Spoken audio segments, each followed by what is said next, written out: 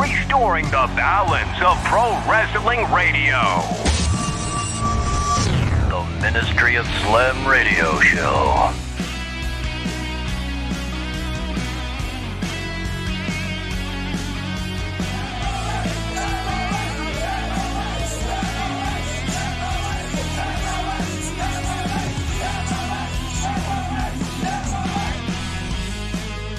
We are live on the Information Super Highway. Glorious Sunday to all. How you doing, Tez? Glorious Sunday to you, mate. Glorious Sunday back to you, Law. I'm good, thanks, mate. How's it going? It's going good, but dude, it's going good. Ready to talk some wrestling and all sorts of other things. No, I'm all right. What did I do this weekend? Done a lot of. I found a little pathway on a push bike that went along the sea that I didn't know about. 5 minutes from my house. So that was quite glorious. But yes, and I started watching Strange New Worlds, the Star Trek program. Haven't been up to too much this weekend because I've got like 3 manic weekends coming. So we had a chilled out weekend.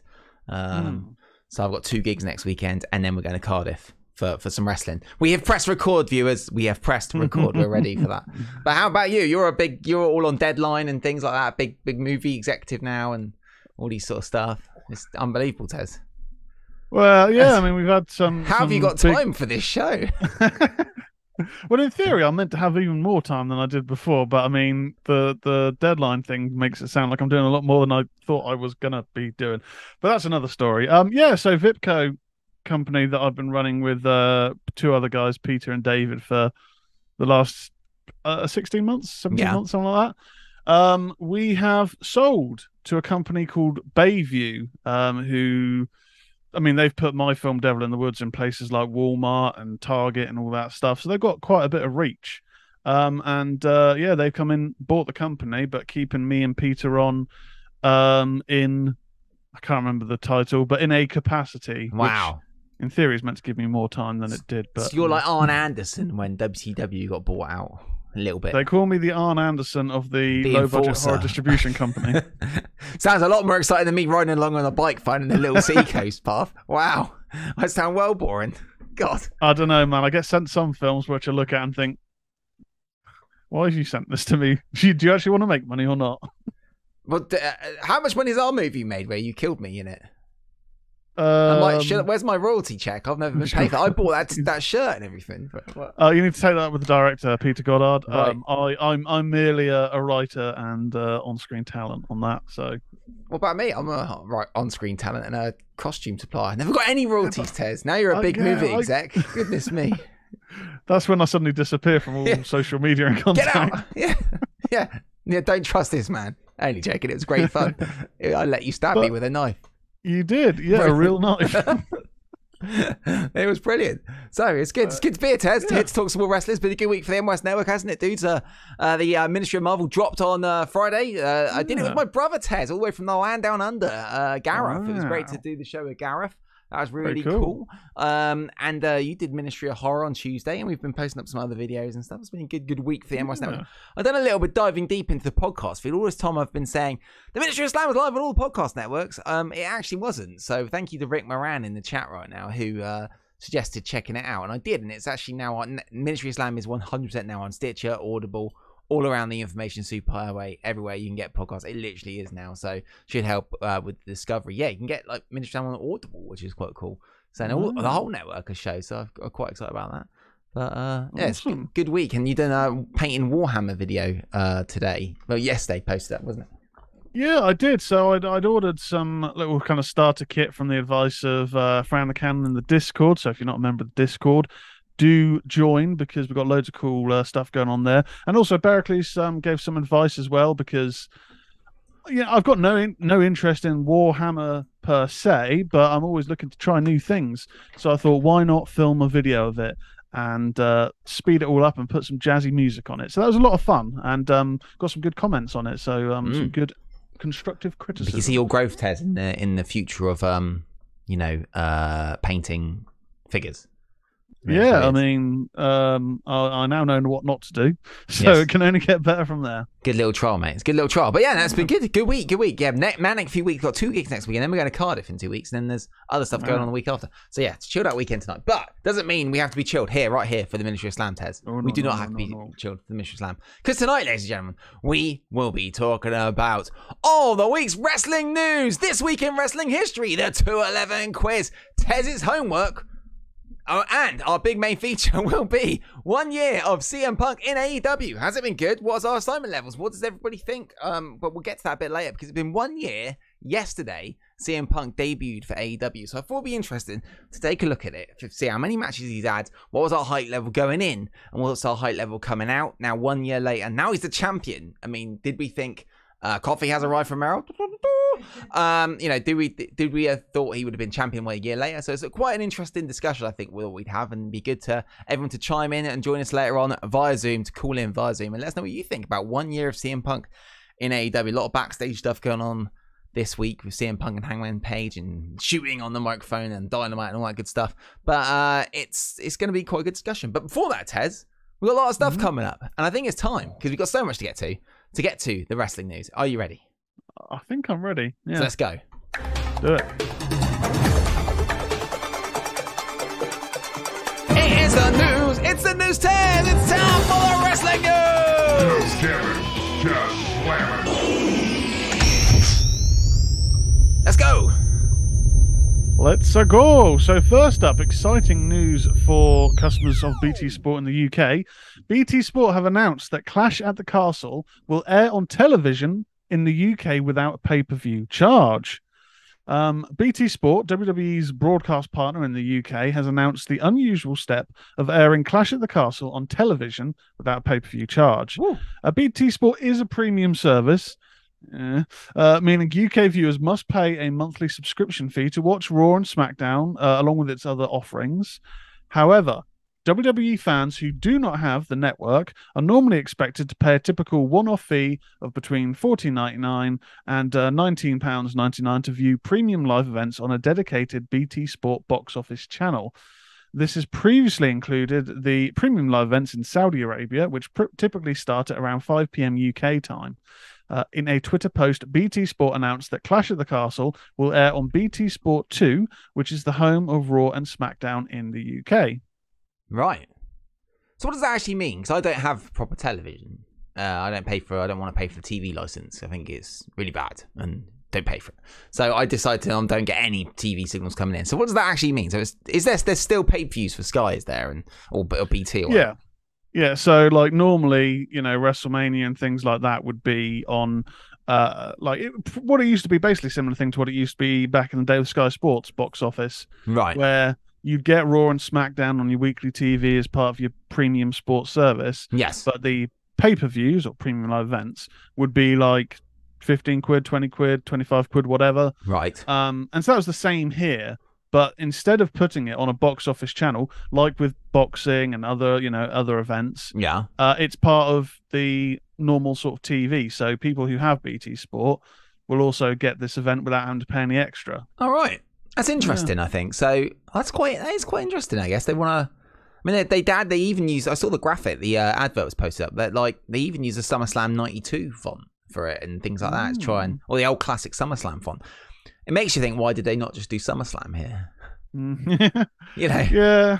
I mean, they are building it to stay. It is now feeling like a big event. Like my but my kind of view for a little while was that, it's at a huge arena in the UK, but is this going to be an insurrection or, one of those pay-per-views doesn't really... It's not proper pay-per-view. But they do seem to be doing a good build for it. So they are making it feel, I think, on the weekly TV, like this is going to be, a similarly big event. Yeah, I think it will be a huge event. They're tying it back to SummerSlam 92. So they have to have it that level in theory, or try and make us think it's that level. 2 weeks out, Tez, what's your hype level? 13 days till we go to Cardiff in the Nissan NX from 30 years ago. But that should be a YouTube video. I went to SummerSlam. I drove a car that was made the SummerSlam 92 year to Cardiff 30. I don't know. We'll think about it and do a YouTube face. We'll think about it. So my hype level. Yeah, I mean, there's not like particular matches so far that I'm like, oh, I can't wait to see that match. I think it is still a hype about meeting members of the MOS, community and kind of going out, having a day trip. That's always quite exciting, isn't it? Getting out the house. It's quite good.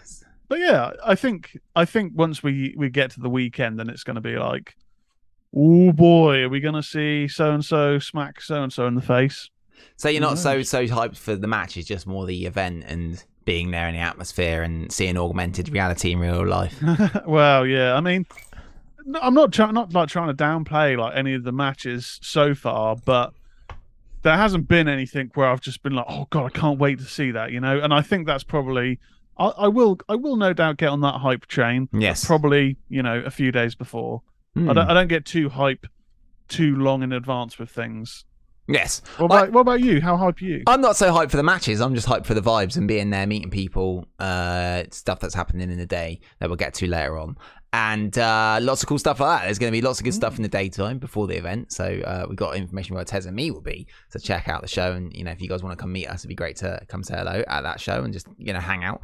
And also, I'm looking forward to the event. It's going to be great. So I'm looking forward to meeting everyone and just having a great day. So, and like you say, I'm a little bit concerned about how far away we are, even though the tickets were extortionate, and how much we'll be able to see. But of course, there'll be giant screens, so that won't be too bad, I guess. That's going to be cool, man. It's going to be cool, and I'm looking forward to. One thing I'm looking for after the fact is a lot of people who watch this, of course, and watch MOS are from America and around, so that'll also be interesting to see what their interactions will be in essence. When we post stuff up, see how we get on our, talking about it here on MOS to people about it. I think that'd be quite. It's a manic weekend because All Out's next day, and also they're doing NXT Worlds Collide, which we'll get to in the news. MOS should be live, so we'll need to have a think about that one, Tess. Okay, yeah. Oh god, yeah, it's going to be an interesting weekend for sure. Next up, so relating to Clash at Castle, Sheamus wins a fatal 5-way to earn a title shot at Clash at the Castle. Sheamus was victorious in a match that included Ricochet, Happy Corbin, Madcap Moss, and Sami Zayn. The match went over 22 minutes with a heated crowd at Montreal's Bell Centre that was solidly behind Zayn. I mean, that was cool. That was really cool. That was cool.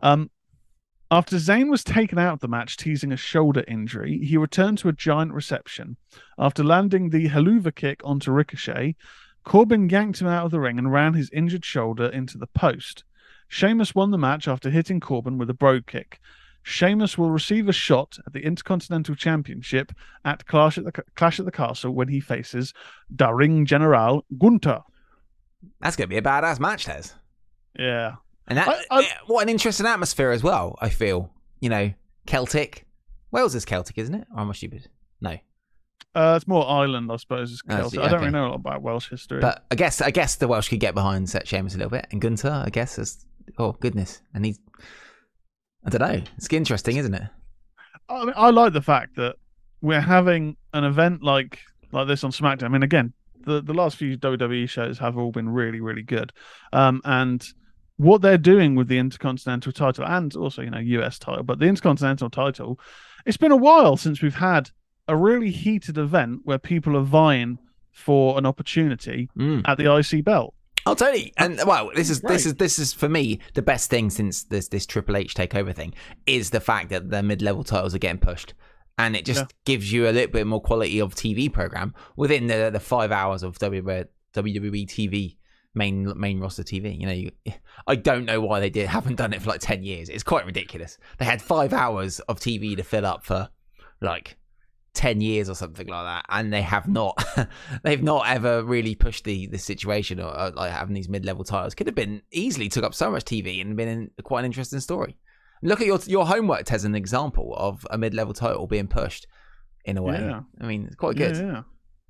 I mean, it's cool. I mean, for a while we've kind of just had this thing where these sort of belts probably didn't get featured on pay-per-views, and it would just be, jobber from the back has got a title match this week that they've not earned out of nowhere. Yeah. And a match feels much more when the title shot has been earned, or they're, let's say, number 2 in the ranking, whatever it is.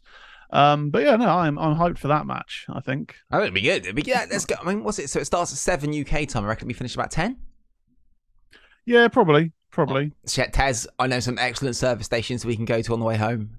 It's gonna be get ready for the service. You remember all these many years of traveling around the UK touring in a rock band. I know all the good service stations. You Tez, know all the service. We're gonna go to all, and if we need a piss, all of a sudden I'll be like, Tez, don't you worry. There's one coming up in 5 minutes, mate. You'll be fine.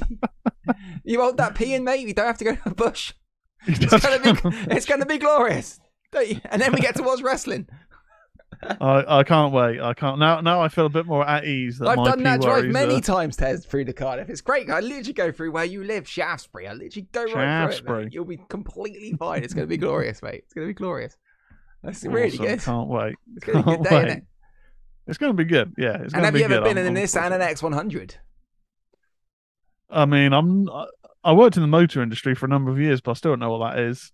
I don't know anything Get about ready cars. for the speed. You were like 2 when it came out, so get ready. It's going to be great. Oh God. Okay. Next up in the news, Trish Stratus is due to appear on Raw in Toronto.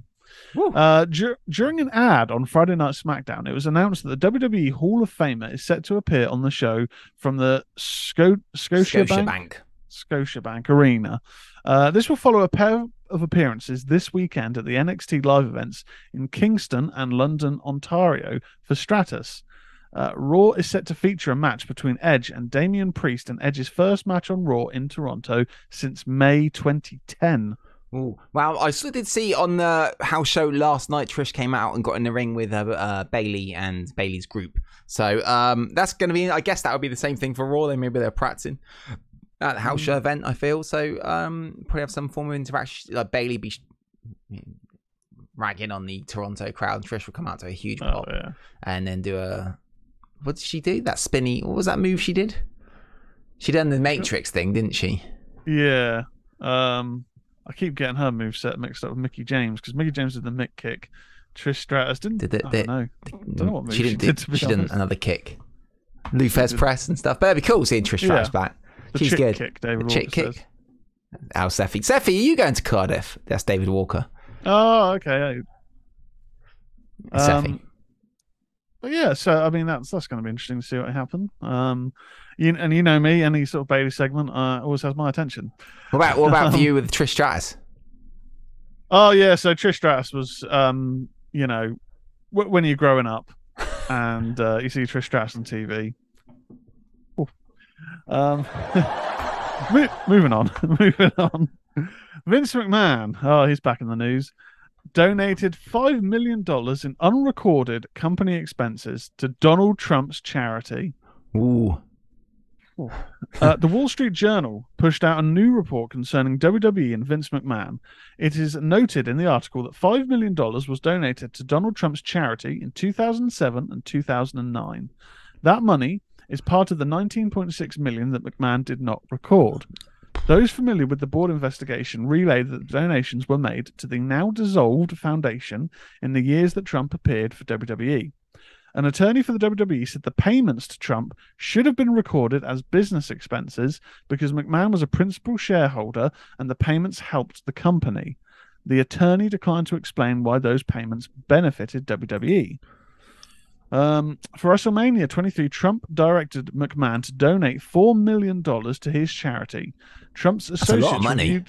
I mean, it's quite a chunk of change, isn't it? Mm. Trump's associates reviewed that contract for WrestleMania, and under no circumstances was Trump going to have his head shaved, with the article noting that it wouldn't happen if Mr. Trump's wrestler dropped dead in the ring, in reference to Bobby Lashley.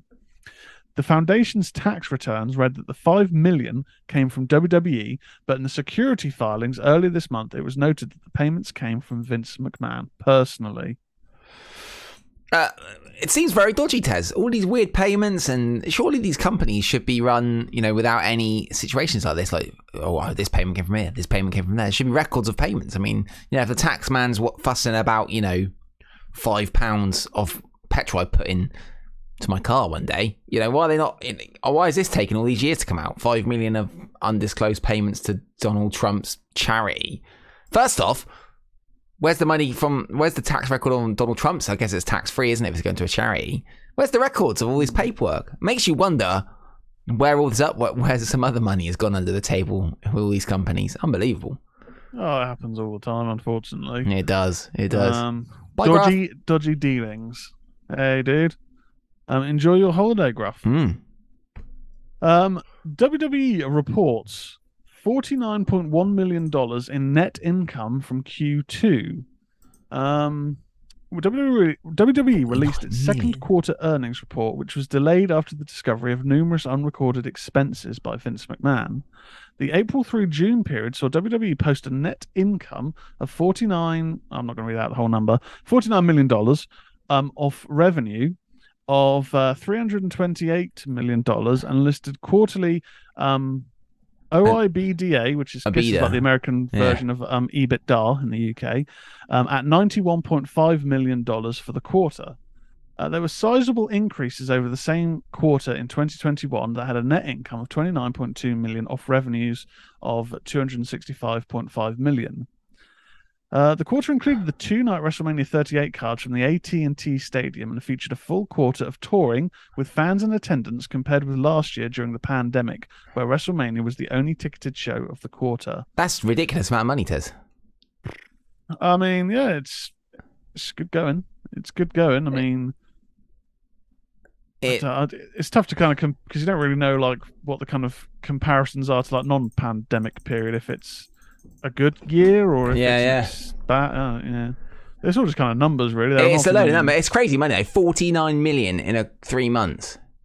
Yeah, and, you know, I think the thing is, you have to think their storylines weren't. I mean, that includes WrestleMania, but you know, the storylines weren't great, were they? Really? But they were actually improving the TV a little bit through that period of time.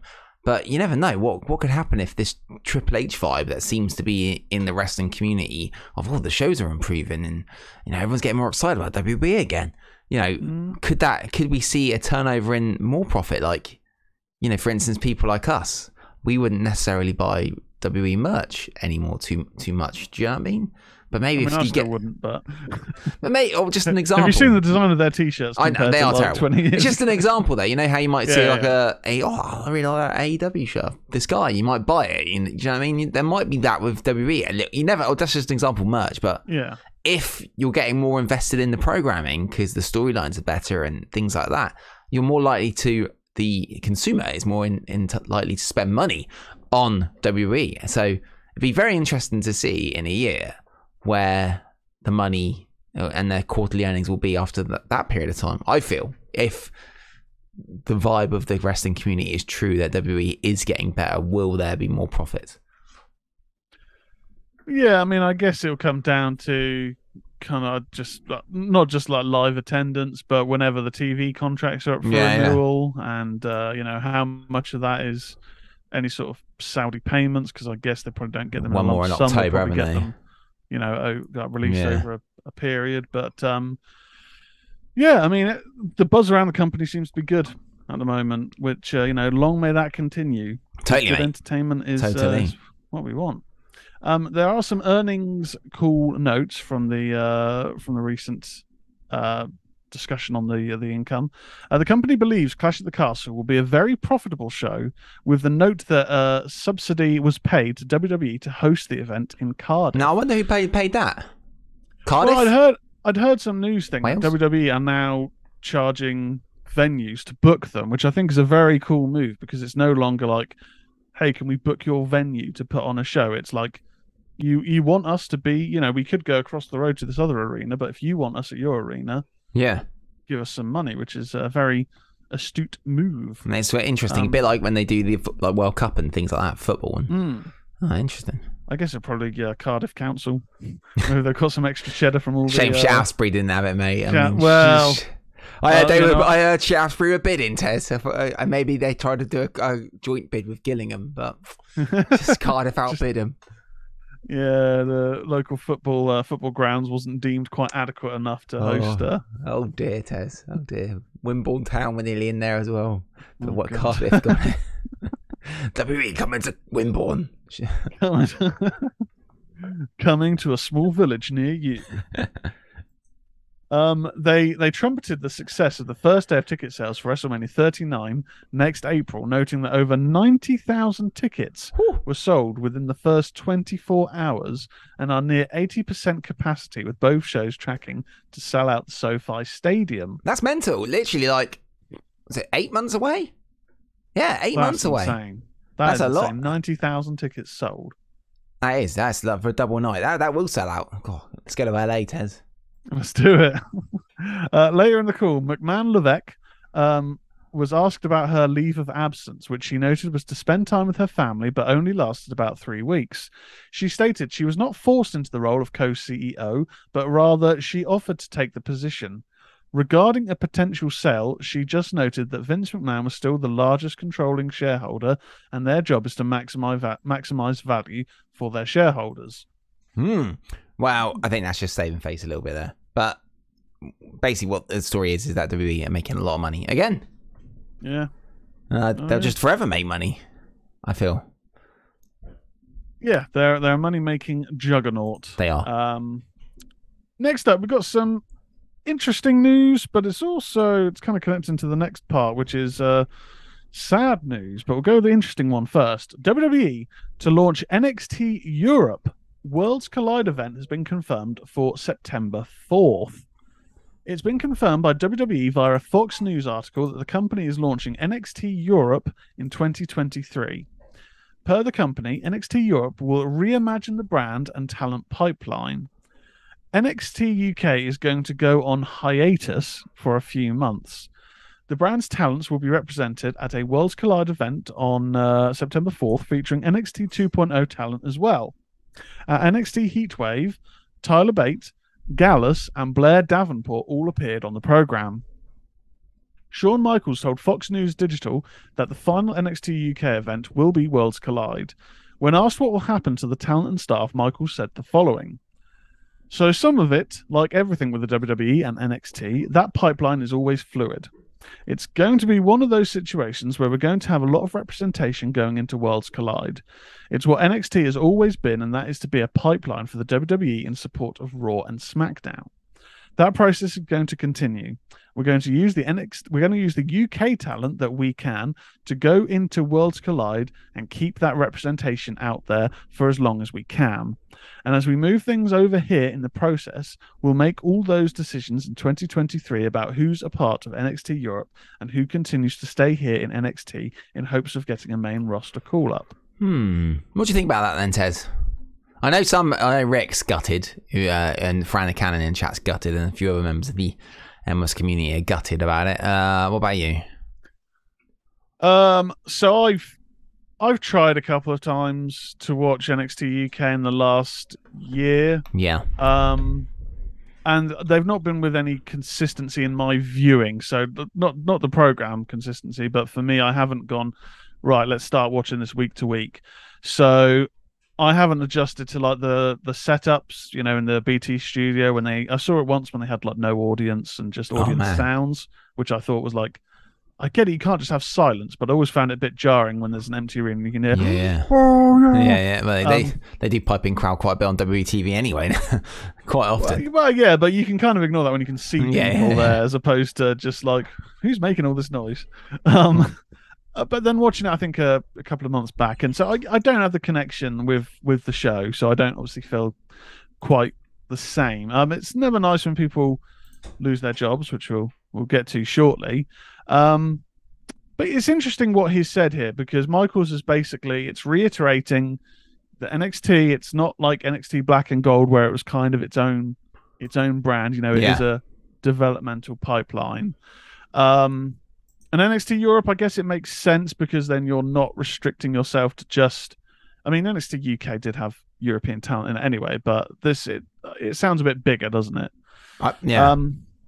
But yeah, it's part of the bit near the end where it's talking about making the decisions in 2023 about who continues to stay who's going to be a part of NXT Europe and who continues to stay here in NXT in hopes of getting main roster call up. So that to me says a portion of NXT people will be splitting off, which could be Europe. cool. And you know what I'm excited about? One of the things I love about wrestling is when it's in different settings.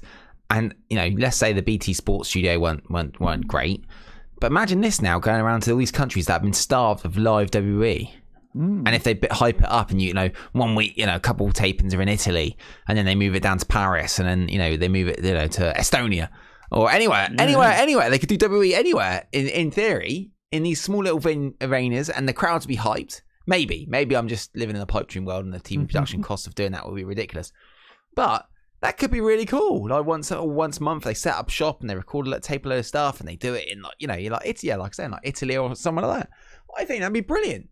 If football teams can fly over and do like a football match, on a Wednesday for Champions League and back to Liverpool to play a Premier League and back across the week after for another thing, WWE can easily afford to do that and set up shop and record some TV in different countries, can't they? And bank a load of footage, because having WWE in a different country and TV, filmed it in Italy with a pumped up crowd, or Paris or anywhere like that, could be really. I think that'd be really quite interesting TV to watch. I'd very much like to see that different crowds, and maybe they'll get a homegrown star from a French guy or an Italian guy, and the crowd will pump for him. I think it'd be really cool. That's what makes wrestling, isn't it? The great crowd responses and the great crowd vibes. I'm quite excited about the idea of it. More so than NXT UK, even though I live here. Well, that's it. Yeah, I mean, I'd have liked to have got into NXT UK, but it just for me, I was already watching more than enough in my eyes wrestling. More than one show is more than enough for me. So it's an exciting time for a new show and a broader sort of spectrum in terms of, I guess, like you say, locations. But that has come with some sad news, and there's been quite an axing on the NXT UK roster. So very surprising one. Trent Seven, other NXT UK wrestlers have been moved to the WWE.com alumni section. Amid a day of change for WWE's presence in Europe, more WWE NXT UK wrestlers have been moved to the alumni section of WWE.com, with some confirming their release. PWInsider.com first listed several of the names that include Trent Seven, Zaya Brookside, and several others. Brookside, Sam Gradwell, and Kenny Williams all confirmed their releases on social media. So here's the list that have been confirmed via socials. So Sam Gradwell, Kenny Williams, Zaya Brookside, Mark Andrews, Wild Boar, Primate, Flash Morgan Webster. Here's the rest of the list, some of which have tweeted farewells, whilst others have yet to say anything. A big list, man. And the unfortunate thing is, as well, there's quite a lot of people I've not heard of, because I don't watch the product. But there's some standout names here, of course, as well. Amir Jordan, Danny Luna, Dave Mastiff, Amelia McKenzie, Nina Samuels, Rohan Raja, Shah Samuels, who he is quite cool, I'll give him that, Sid Scala, Trent Seven, Ashton Smith, Jack Stars, T-Bone, T-O-Man, Amale, Eddie Dennis, and Saxton Huxley. It's a great name. I like that name, Saxton Huxley. It does very much sound like a creator wrestler sort of. It does. Backstage NPC sort of name. Yeah. 2K. That's a shame, but they could always get signed back up. Look what happened to Karrion Kross. Once they get this NXT, they might be there. They've probably got, if they do have a 90-day in NXT, or maybe it's 30-day. NXT Europe comes in, they could get re-signed. So they'll need to fill up that roster a bit, won't they? Oh yeah, I mean, it might just be a case of later like that. Like, we don't have spots for you in NXT at the moment, because I imagine that we know there's been a few that have already headed across, and I think there's names which haven't been announced yet that haven't appeared. Who, I mean, again, I'm not up to date, but Rampage Brown, I haven't seen his name, so maybe we can expect him in NXT. Comes around to 2023. I imagine we'll see quite a few of these hopefully sign back up, if not doing other things elsewhere. Do you think this could be the return of the European title? Just give them the European title. That should be it. Don't call it NXT European title. Just European title, and that's the champion. That'd be so cool. That would be cool. I'm getting excited about this NXT Europe. That would be cool, but I mean, so again, I like we know, started watching late '99. So the European title has always been a bit like, for me, like a step above the 24/7 title because of how it was presented when I was watching it. It was like cruiserweight sort of title, that sort of level. Or maybe make the belt design the same. Come on, guys, get on that. That'd be great. We know that they can make something seem prestigious, or make a title feel the history of the European title, or the great European wrestlers, Shane McMahon, Triple H, D'Lo Brown, yeah, all these great Europeans held this title, and now X-Pac, and we're pleased to announce it's back. Billy Adult Gunn, film star X-Pac, Billy Gunn. The one Billy Gunn. Yeah, it'd be great. I can't wait. So they should definitely do that. It'd be really good. But that, man, it's sad, but maybe in a way it would get more viewers and more people hyped to watch it. It could be, one step forward, 2 steps back, or 1 step back, 2 steps forward for this. Maybe taking it down for a few months, bring it back as NXT Europe, and put a live show on in Europe.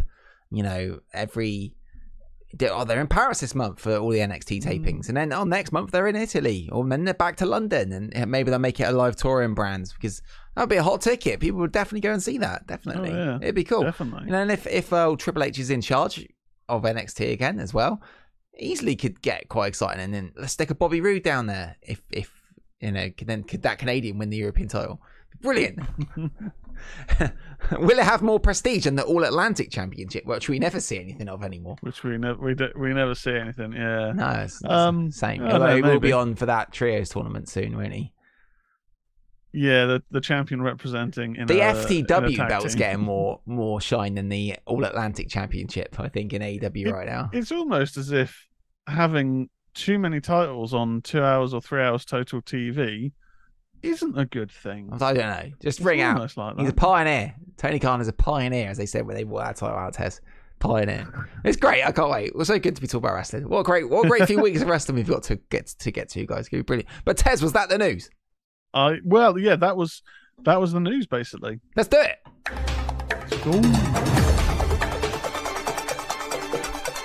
That was the news. That was the news. That was the wrestling news. No jamming, just slamming. That was the news, Tez.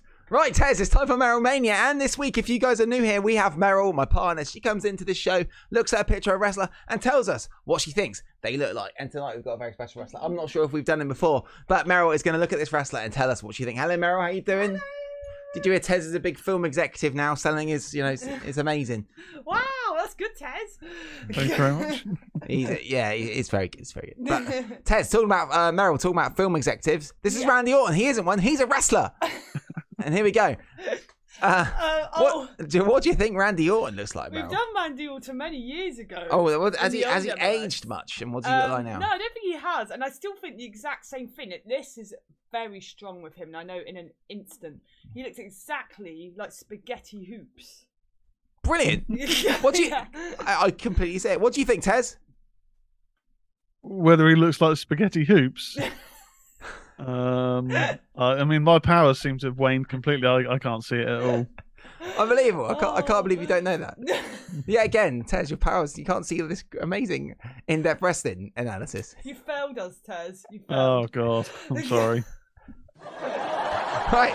Thank you, Meryl. Thank you. Thanks. There you go. It's a fact. It's a fact. You can't go against it, Tez. What's the chat room said? Tez says, I plug my cable back in. Baby Eye says that he looks like an Oscar statue. An Oscar statue? I suppose he does. So is that saying that he looks like Goldust? Because wasn't that Goldust's whole thing? Maybe Randy Orton could come back as a new version of Goldust. Ooh, that would be something.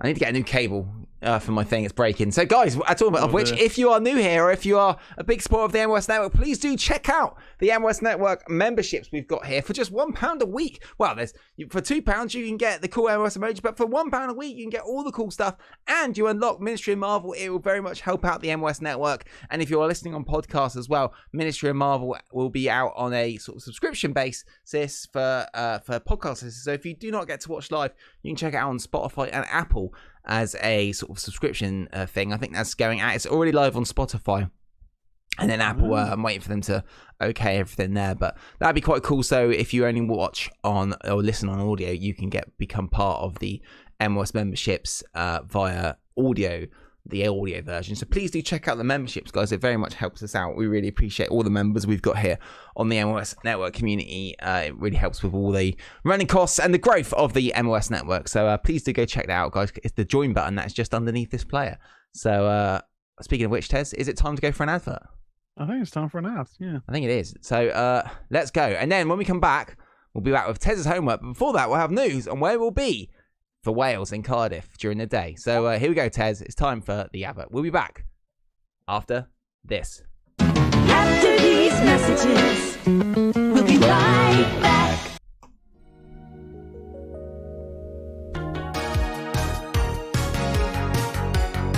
Coming up this week on the MOS Network. First off, if you're watching this live stream, please remember to hit the like and subscribe. It will very much help out the MOS Network YouTube channel, get us into that YouTube algorithm, and we very much appreciate it. Talking about YouTube, we have the YouTube memberships open, so please do go check it out, hit the join button, see what awesome bonuses, content you can get, including the MOS emojis, including Ministry of Marvel, including picking a show for Tez and me to review, loads of great stuff, and you will be helping support the MOS Network. If you want to get Ministry of Marvel, it's just £1 a week, which will help out Ministry of Slam, Ministry of Marvel, Ministry of Horror, Turn Ears, the whole MOS Network. So please go and check out the memberships here on YouTube, ladies and gentlemen. It will be a great help, and it will help us grow the MOS Network across all of the information superhighway. The Ministry of Slam podcast feed goes live on Monday morning across all of the podcast networks all around the world. Check it out on Apple, Spotify, Audible. Check out Audible, Stitcher, every single place you can get podcasts. The Ministry of Slam and the MOS Network podcast feed will be there. On Tuesday, Tez is back with Ministry of Horror. Come and check it out on the YouTube channel at 8 PM UK, 3 PM Eastern. Tez will be talking about all the creepy, cool and slimy things across all of the information superhighway and all of the horror universe. Come and check out Ministry of Horror with Tez. Ministry of Horror will be into the podcast feed on Wednesday morning. Check it out again across all the podcast feeds: Apple, Spotify, Stitcher, Amazon, Google Podcasts. Everywhere you can get podcasts, it's there. I've done some research this week and checked out where the MOS Network podcast feed is going, and I made sure the podcast feed is going to every single podcast network you can get podcasts. So go and check it out, give it 5 stars, help the MOS Network grow. Thank you very much for every one of you being here this week, guys. We really appreciate it. Thank you for the podcast listeners. And please do check out the YouTube channel. Loads of great stuff there, including gaming streams. Tez and me often drop live on the YouTube channel. Come and check us out. Come and say hello. It'd be great to see you guys. Thank you very much for being here, guys. Much love. Positive vibes to you all. Wrestling wins. Boom.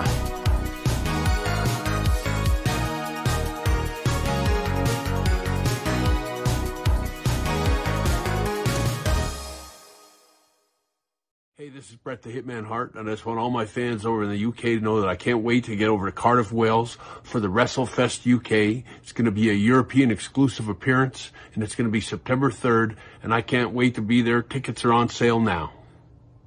Well, well, well. Cardiff, Wales. It's about time. WrestleFest 2022, September 3rd. The Mountie is coming to make some law and order happen a little bit around there. And remember one thing, when you come and see me, the Mountie always gets his man.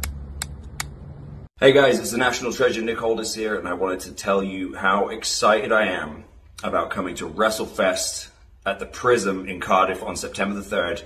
I'm going to be there along with the Missus, the great Mickey James, a host of other stars from pro wrestling, and of course, the man himself, the Gypsy King, Tyson Fury. It's going to be a great day. We're going to be doing photo ops and autographs and Q&As and all kinds of good stuff. It's a great crew of guys who have put this together. I cannot wait to be there. Cannot wait to be back in Cardiff. It's been many years since I've seen the fans in Cardiff.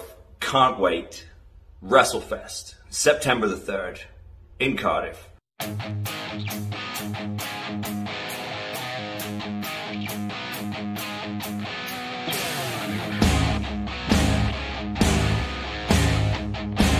Ministry of Slam Radio Show.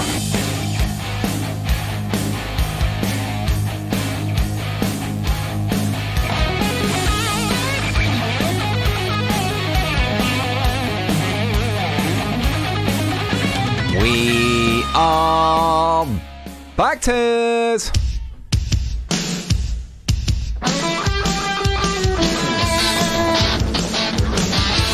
So Tez, in 2 weeks' time, we are going to Cardiff to watch Clash at the Castle. And we were wondering, what are we going to do in the daytime for Clash at the Castle, Tez? I was like, what are we going to do? What are we going to do? Where can we go? Where can we meet people? Wow. So what are we going to do? Like, you know, 2 YouTubers walking around Cardiff doing YouTuber things.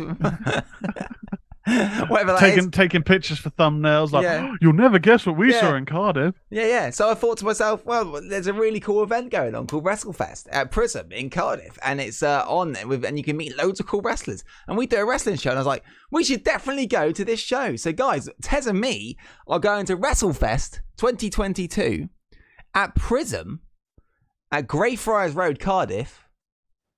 The day of Clash at the Castle. So if any of you guys, which I know a lot of the listeners are, a lot of the podcast listeners, a lot of the live listeners are going to Cardiff for Clash at the Castle, we thought we'll go to that. I think the show finishes at 4:00. So yeah, and then Clash at the Castle starts at 7. So you've got plenty of time to get from WrestleFest to Clash at the Castle. So guys, go and get some tickets for this awesome event. As you saw in that little thing we played through, you've got Bret Hart there, you've got the Mountie, you've got Tenille Dashwood, you've got Nick Aldis and Mickie James, you've got Tyson Fury is there as well.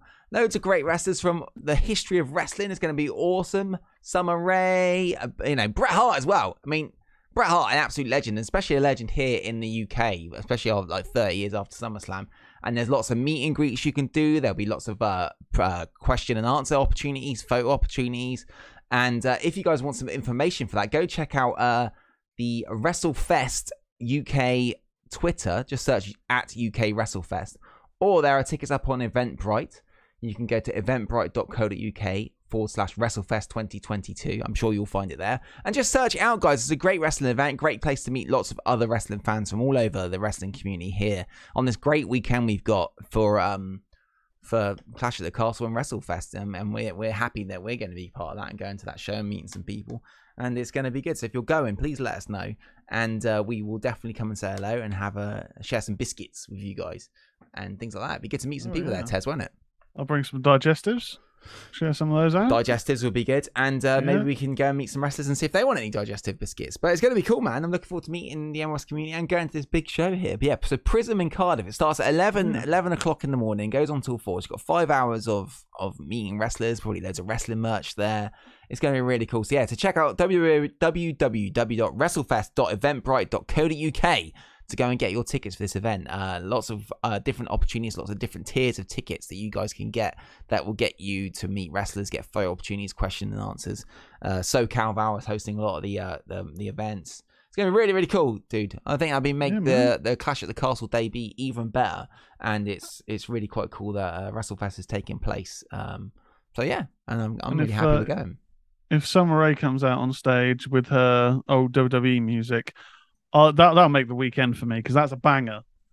So that's I mean, everything on there is cool, but Summer Rae's music, that'll be the chef's kiss. Okay. Oh, so Berkeley says Clash at the Castle starts at 5:30, but I'm sure you got plenty of time to go to the event, get to both events because I mean Cardiff isn't actually that big when you're in mainline middle of Cardiff. So I'm looking forward to that. It's going to be great. So check it out.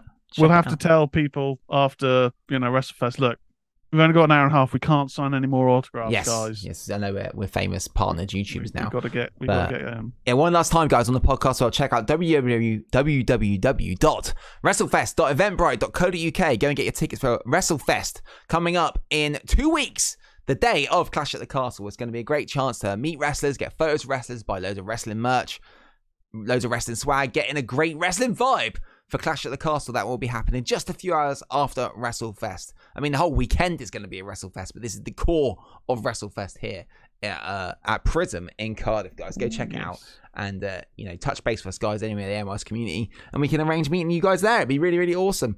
So it's going to be great. So Tez, do you know what we've got coming up now? Oh, what have we got coming up now? It's time for your homework, mate. Let's do it. Oh my goodness.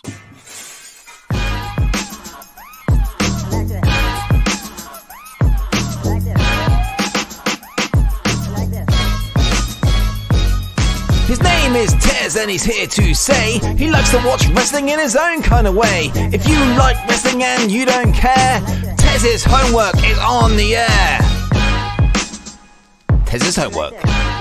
So, What is Tez, Tez? we've got it's time for your Tez's homework. And what do we have for your homework this week, mate?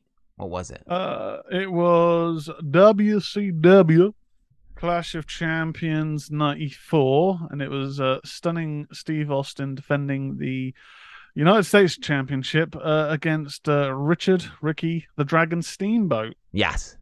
What did you think of it? I thought it was a cool match myself, but what did you think? I thought it was all right. Lots of focus on Hulk Hogan going to hospital. Yeah, that I did think was a little unfair on the guys in the ring. When they said, "Oh, it sounds like his career's over," like, well, I'm fairly sure it's not.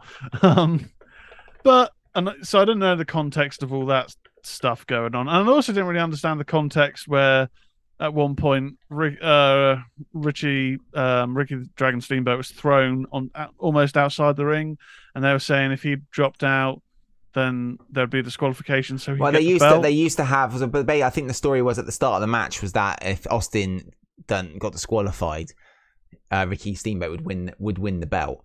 The thing is, in WCW at the time, they had the throw over the top rope would be a disqualification rule, which was a bit silly, I think.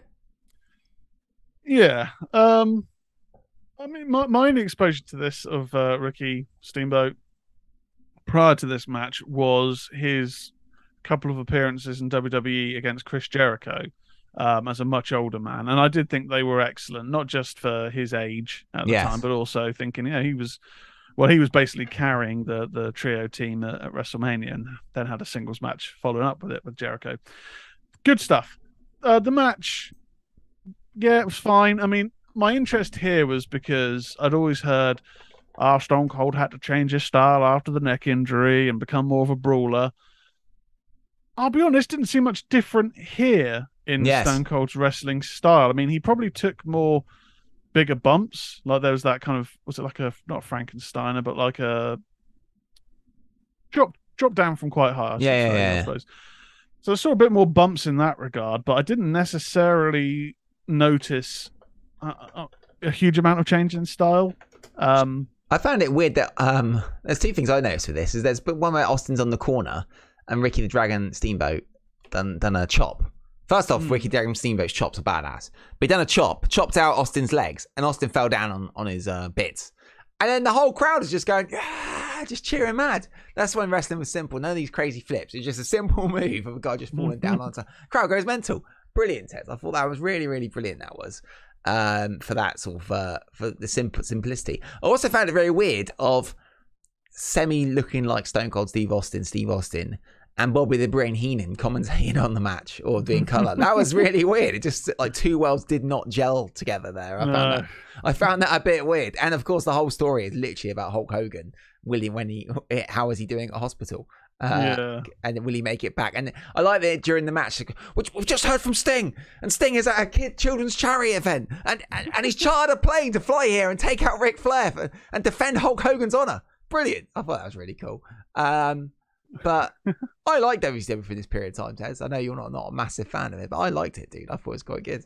And interestingly as well, Austin wearing Dragon Slayer on his black pants, and of course that was Daniel Garcia this week. Yeah, that was pretty poignant. All tied together really, and that US title belt was quite cool. Actually, I like that one better than the one that we have got at the moment. I think it was a belt. Was a belt. I mean it was an entertaining match, but it was. I guess it wasn't massively kind of noteworthy for me. I mean, the finale where it was pin attempt after pin attempt after pin attempt. I thought that ending was fast. I liked it actually, rolling each other up and trying to beat each other. Yeah, I like from a storyline perspective, it's like, well, in a wrestling match, you are just trying to pin your opponent's shoulders down. Yeah. It's not necessarily about doing certain moves. That's fine. I mean, for me, it was fine. I think it was a fine 6 out of 10. Ooh, that's not bad. Not bad. Not as bad as Undertaker versus Undertaker, which was around the same time, by the way. Literally would have been. So if you had the choice right now and you were locked away to watch one wrestling match for 10 hours straight on loop, what would you rather watch? Undertaker versus Undertaker or Austin versus Ricky the Dragon Steamboat? Are there any other options available? Is there anything I can use to just go right? Let's 10 hours of just wrestling, anything like that. Let's just finish it. Come on. Oh my god, yeah, and it was that guy in the red top just going Austin. I can't remember who that was. That was weird, but yeah, it was really about Hulk Hogan going to the hospital, wasn't it? It was really weird. That seemed to be the focus, didn't it? But didn't it make you want to watch Hogan versus Ric Flair later on? It did for me. No. I can't believe it. What are you talking about? Unbelievable. This is when wrestling was at its best. Anyway, so Tez, I've got a match for you for next week, Tez. I've already got it. And I think it'd be a good one, tying up for Clash at the Castle. I think it'd be really, really cool. So I think you should watch the British Bulldog versus Shawn Michaels from One Night Only in 1997. So this is the first event, the first WWE pay-per-view in the UK since SummerSlam 92. And it's the only WWE pay-per-view where the European Championship was the main event. Okay. So I think that'd be a cool match to watch leading into Clash at the Castle 1 week out.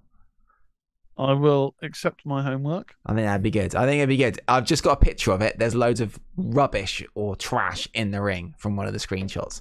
So it looks like the crowd are going to be super hot with whatever happens. So I think this would be a great match to watch, Tez. Okay. Let's do it. Anyway, hype us for going into Clash at the Castle. I think it'd be a good one. I can't remember anything that happens in it. Anytime there's rubbish in the ring. I mean, Rick Moran said, "I'll so pissed Bulldog lost," so I guess he doesn't win. oh, Rick Moran. Unbelievable. Good I just won't be able to enjoy the match now that I know. Quite frankly, I ruined it, Rick Moran. Totally take me out of it. So there we go, Tez. You know what? So, what we're going to do now, guys, is the main talking point of this show. And tonight's main talking point is 1 year ago yesterday. Let's just change change the what's it called? Slideshow. Because 1 year ago yesterday was CM Punk's AEW debut, Tez. And I thought this was quite an interesting talking point to have because he's been in AEW for 1 year, for 366 days essentially. I think a lot of us thought he would never come back to wrestling. I wasn't really sure if he ever would. Maybe when AEW got created, I thought maybe this could be a gateway for someone like Punk to come back, who was so against the wrestling industry, didn't want to be part of it. And I thought, well, he's coming back. If it's going to be any time we'll come back, it'll be a company like AEW. So, what was your hype level going into Punk coming into AEW? Do you think? Where were you? Were you excited about it? Were you a Punk fan when he was about in his run 10 years previous in WWE? I was a Punk fan in WWE, even when I kind of started watching WWE again. And so there was a lot of people that I did know and didn't know. And so he was one of the people I didn't know, and he was the world champion, but he got attacked by one of Randy Orton's groups, and got taken out of the title match. But even then I was like, okay, this is cool. It's quite like a alternative guy with the tattoos and the whole straight edge thing. I thought, oh, okay. I mean, not straight edge at all, but that's interesting. He stands out. So I did like it. And, I did want him to return for a while, because I think he left quite a hole with his personality and stuff.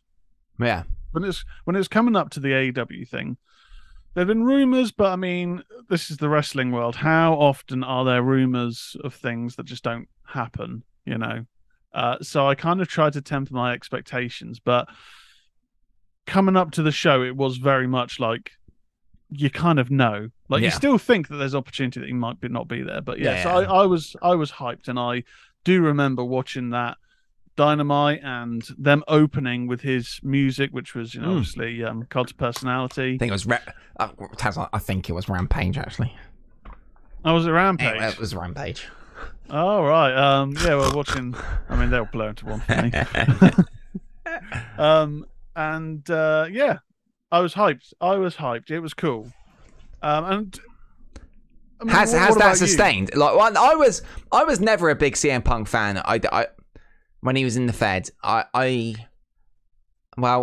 was excited about was he was great on the mic in the Fed and in RH and all the stuff he did, and I was interested in him being on a TV show, weekly TV show with good production value, and not being on the WWE leash of the promos he might do, or the types of matches he might have to have.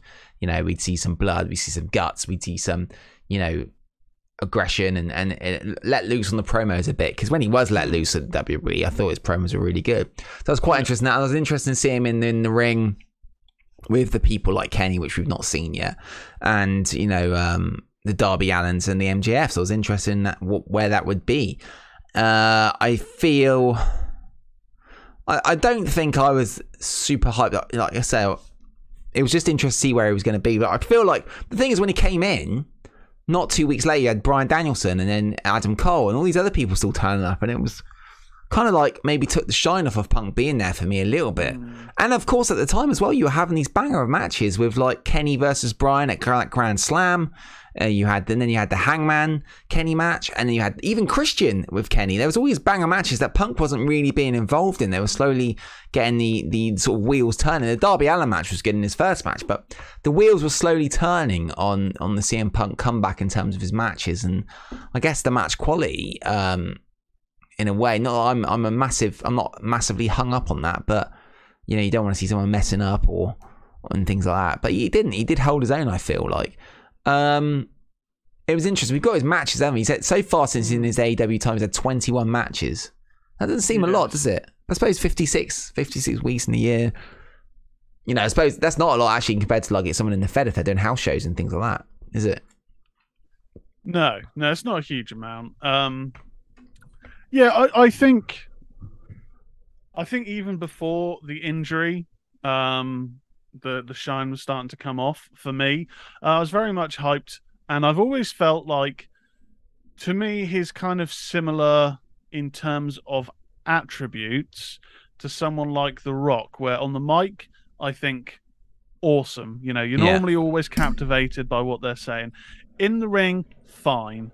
You know, there's some cool moments, cool spots, but I've never watched a Rock match or never watched a CM Punk match where I've been like, oh my God, that was insane. That move they did was insane. And I'm not saying you have to have that, but just, you know, his appeal to me was 9 times out of 10 more normally feuds or mic work as opposed to what he was doing in the ring. Like GTS is a cool move, but I don't really care about who made it. I mean, Christ, a move's a move at the end of the day. Yeah. Who cares about who made it?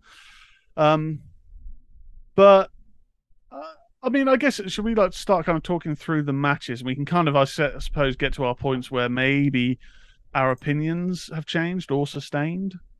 I feel, we can get through. I mean, a lot of them are just sort of dynamite matches, and I guess slowly working him in, isn't there? There's some key matches, like I guess his first match against Darby Allin. You know, again, it's like at the time you knew Punk was going to beat Darby Allin, of course. I don't know, man. Looking at the time, I guess I was quite excited to see him in the ring again. But now, a year later, I am definitely feeling like I'm a bit... I guess I'm burnt out on the Punk thing. I'd rather have seen maybe Darby Allin rise up, in a way. Well, this is the thing. Darby Allin, I do think, like, why hasn't he been elevated as much as he was in like the first year or two? It seems mad to me that someone like him, unique as he is, has almost kind of been moved to the side and further to the side as more people have come in. And I agree with what you say, that the CM Punk luster probably did wear off a lot quicker than intended, because this is around the sort of time, the months that followed, where it almost became a bit of a joke about, oh, we've got another announcement. There's another debut. Oh, we've had 2 debuts in one night. You know, it's patience and making things last makes things kind of seem a bigger event. And when you're having someone debut every couple of weeks, you've forgotten about the new toy because you're playing with your newer toy, you know? Yeah. I think the thing you have to ask is that as well, when he came in, he said, I'm here to rise up the talent, and you know, whether this is storyline or real talk. Has he risen up? Like, has the talent rose when he's gone in the ring with someone like Daniel Garcia? That was his 3rd match in. I mean, Daniel Garcia's character's changed a lot since he's gone with the JAS, but arguably Daniel Garcia going in the ring with Bryan Danielson these last sort of 4 or 5 weeks has risen him up so much more. You know, these first few matches where he is going against the powerhouse Hobbs, Daniel Garcia's, Bobby Fish a bit older, isn't he? You know, the QT Marshalls, Lee Moriarty. Is all about Punk. These matches were just about Punk. They weren't about the guy that he was against. When someone like Garcia is going against Bryan Danielson, it's as much about Garcia as it is Bryan Danielson. Do you know what I mean? I think the key thing here, I mean, we've obviously got like 21 matches. He's only lost one in 21. And I agree with what you're saying. And I think there would have been more of a chance to elevate these people if the feuds weren't generally, or the matches weren't one and done. Like, really, in this time, he's only had the feud with MJF, which MJF got the one of the wins on, and then leading up to his match with Hangman. Yeah. And so I get it that, you know, if you've got a big star coming in, it won't make sense to have him losing to a Matt Sydal, or at that time a Daniel Garcia, who know was a fairly unknown at that point. Like, I guess it's a bit of a balancing act. You've got to elevate the talent, and that doesn't always necessarily mean losing to them so they get a shock win or whatever, but building up their stock in the company. And I think where he has these matches, and some of them are quite good. I mean, Bobby Fish at one point was reminding people how good he is, but he's kind of gone to the sideline again, really. Everyone else is injured, aren't they? Because everyone else... Yeah. Well, the thing is, I mean, he was the only one that wasn't injured when people were away or on maternity leave or whatever in the Elite. So you'd think, why isn't he? You know, that's a whole nother story. But it's an odd one because you could argue MJF got elevated in his feud with Punk because it was a good feud. MJF has, and coming out of it losing, and then the Wardlow thing. He lost, didn't he? And then done the Wardlow match, wasn't it? Yeah, because Wardlow screwed him with the ring. And then he lost to Wardlow at Double or Nothing. And then he done the promo on Tony Khan, and then he left. So, and now everyone's hyped to see MJF come back. I feel like MJF being in the ring with Punk did raise up MJF and make him a bigger star. But and then in turn, MJF made Wardlow become a bigger star as well. Which is cool. So there's two bigger stars off, and maybe that is some sort of like, spin-off of Punk being there in a way. But MJF probably would have become his own star anyway. Become a bigger star without Punk there. Yeah, I mean, I wouldn't necessarily say that it was a star-making feud, purely because it's not as if MJF was mid-card or unknown. You know, he's kind of always been upper mid-card main event sort of standing. So I wouldn't say it was a huge elevation, but it was a memorable feud. I mean, but there's things like, you know, the short lead up to his match with Eddie Kingston at Full Gear 21. I remember that being like that got me really hyped, and they only had a couple of weeks of build to that. And the match I thought was decent. I'm not a huge in-ring fan of Eddie Kingston. Like, I like his promo work until it kind of veers into the silly. But I remember being hyped up for that. But then I was kind of bummed that it didn't continue. It was almost like, well, he's won the match, so we can move on. Yeah. So I think there just became a point where, I mean, I wasn't too fussed with him winning the belt because I did think that we needed to get it off Hangman because Hangman's reign wasn't great. But yeah, when we're looking through these, I can't necessarily say that there's anyone really that he elevated just because he didn't really have any feuds from memory. I mean, I could be wrong. Chat seemed to have some opinions on Punk. But what do you think? Like, is there a point where he kind of tapered off for you, or? I don't know, because I mean, I think the track it didn't help him. I've just put a poll in. What does everyone think in the chat? I feel that it raised up with the MJF feud, but then he straight away went in against Hangman, and could someone else beating Hangman would have been better, I guess. I don't know. And then his injury, which didn't help the situation, did it? Having him win the belt, and then the Wednesday after saying he's injured and he has to have an interim belt and all that sort of. It was a bit of a mess, wasn't it? That situation, I feel. I don't know. I think it tapered off when he got injured. It got tapered off when he got injured. We never saw the true what it should have been for these last 3 months. And arguably, Moxley's badass, isn't he? He's great as a champion. What do you think about these reports? Like, we know, so when he came out on this week's Dynamite, and he started off with the as we now know, supposedly unscripted promo when he mentioned about Hangman's challenging Hangman. And what I've heard is that this all stems from him not liking something that Hangman said in a promo. And as far as I know, Hangman hasn't done a promo on or with CM Punk since... No, it was the one for the Go Home show for Double or Nothing, when he said some of the guys in the back, something, I can't remember what the exact words were, but the guys in the back, blah, blah, blah, I don't have respect for you, and all that sort of stuff. And, you know, Punk didn't ever get to retort on that, did he? And he didn't ever get to do a proper promo on Hangman since he's been injured. Does that not make him seem petty? Because he had matches since then, didn't he? He had one. Like, he had one, yeah. But the fact to then come out months or however long it's been later, and then... I don't know. I just sort of thought throwing your toys out the pram, and apparently reports of people thought that he may just quit AEW. It all just seems to come out of the blue, considering he got to keep the title even though he got injured. It seems very fragile. Is it a story? Are we all getting worked a little bit? Could this all tie into the MGF thing as well? Because that's sort of what MGF's saying. You're bringing all these guys, and you know.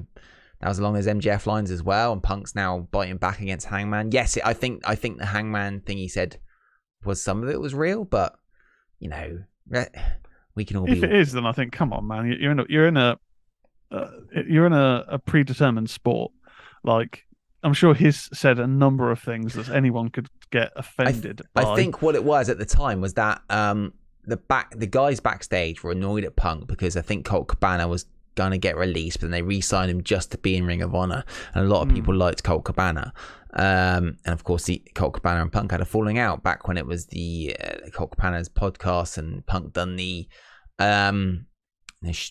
shoot interview on the WWE doctor, and they both got in trouble and had the law the suit and all that sort of stuff, and cost each other a lot of money. So they had a falling out. They don't like each other anymore. So I think some of the guys in AEW were annoyed at the fact that Colt Cabana was going to be released potentially, but then got re-signed for Ring of Honor, and they were blaming Punk for that. So you can understand someone like Hangman being annoyed. But if you're saying that Punk's petty, was Hangman not petty doing that out on TV? Because I remember when that promo happened before Double or Nothing, we were like, what's that supposed to mean?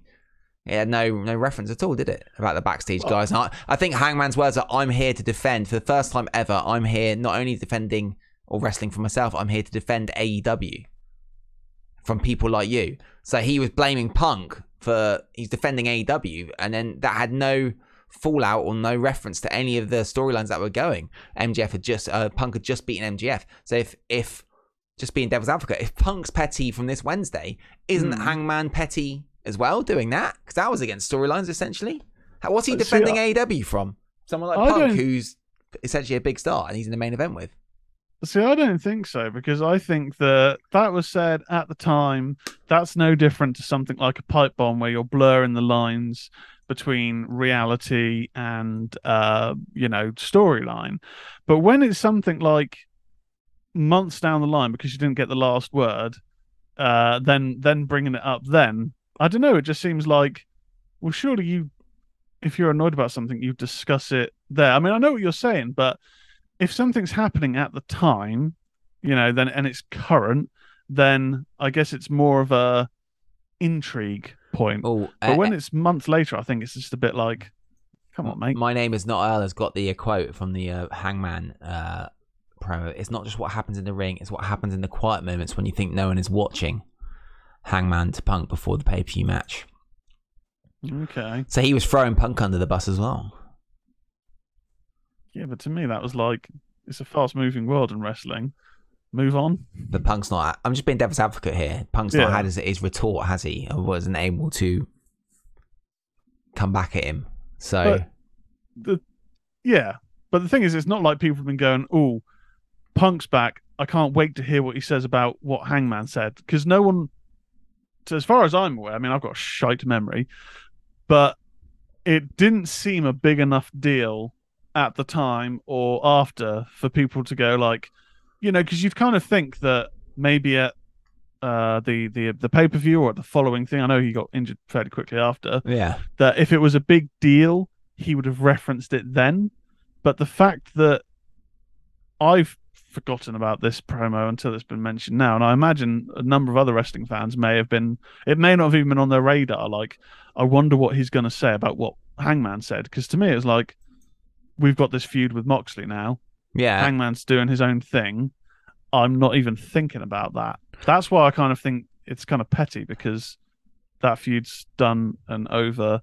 I understand it was petty, but then maybe a lot of people, maybe he, in a way, he's in his own boss in a way there, and he feels like he can get away with it because he, you know. Well, he can, because Tony Khan's not going to tell him no, because Tony Khan's like, we're best friends.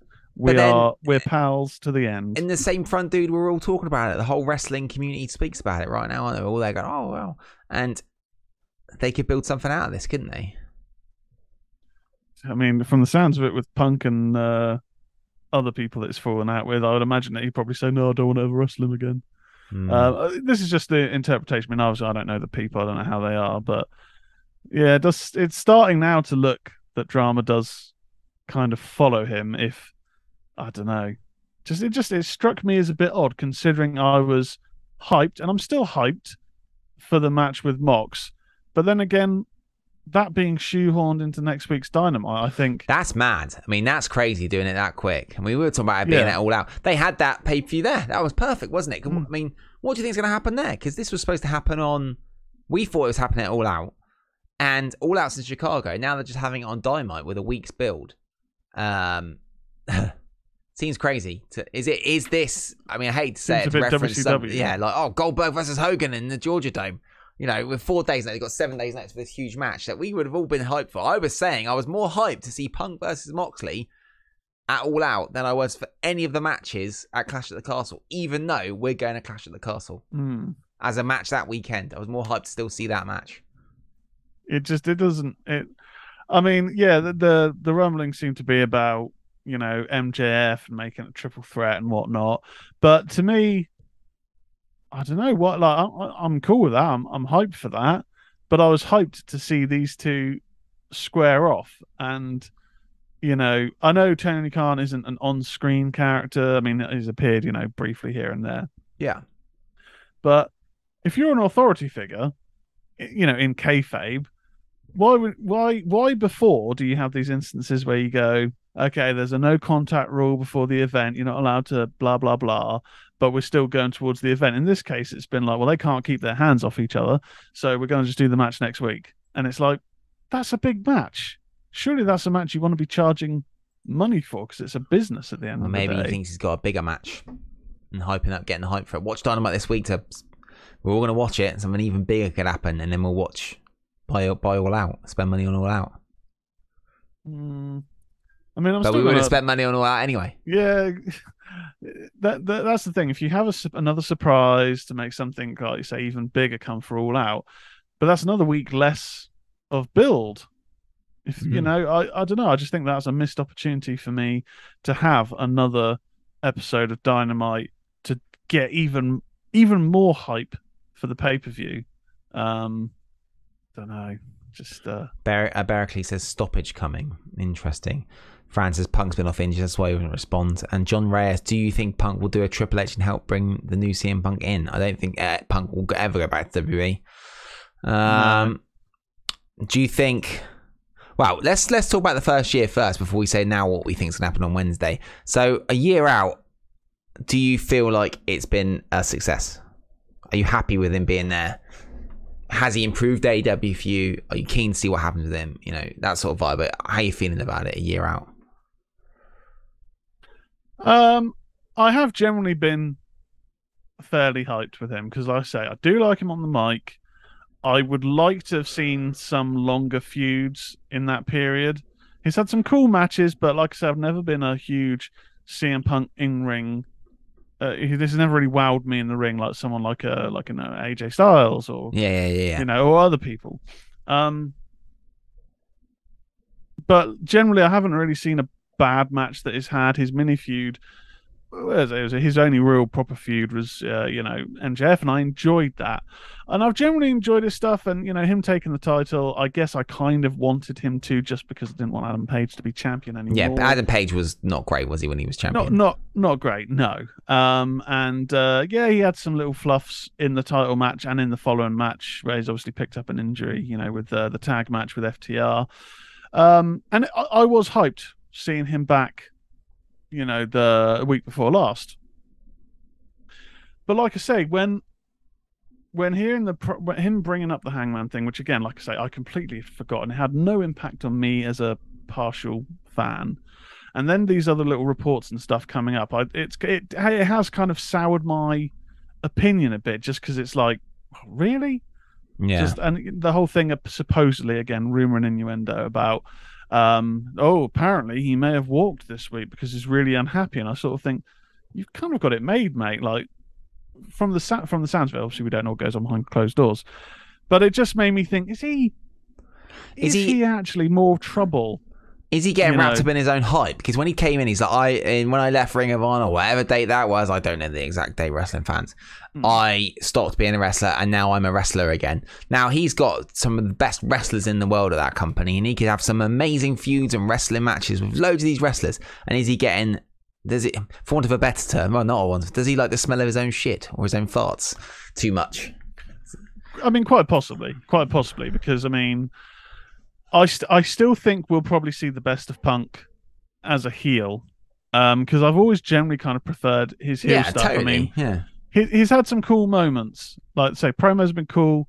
I liked when he came out, and I never watched the Ring of Honor stuff just because I've never really watched much Ring of Honor. But I liked when he came out with his old AFI music, because I did used to like AFI back in the day, and I do like those little nods, that AEW do well when they're not overdoing it. But yeah, I do think maybe it's a case of, if you compare him, let's say, to Daniel Bryan, and both of them kind of said, they're both big in WWE at the same sort of time. Daniel Bryan had to step away with injury for quite a while. CM Punk obviously stepped away, and both of them, when they kind of came into AEW, obviously Daniel Bryan had been around in WWE again a little bit, they both said about wanting to elevate young talent, like you said earlier on.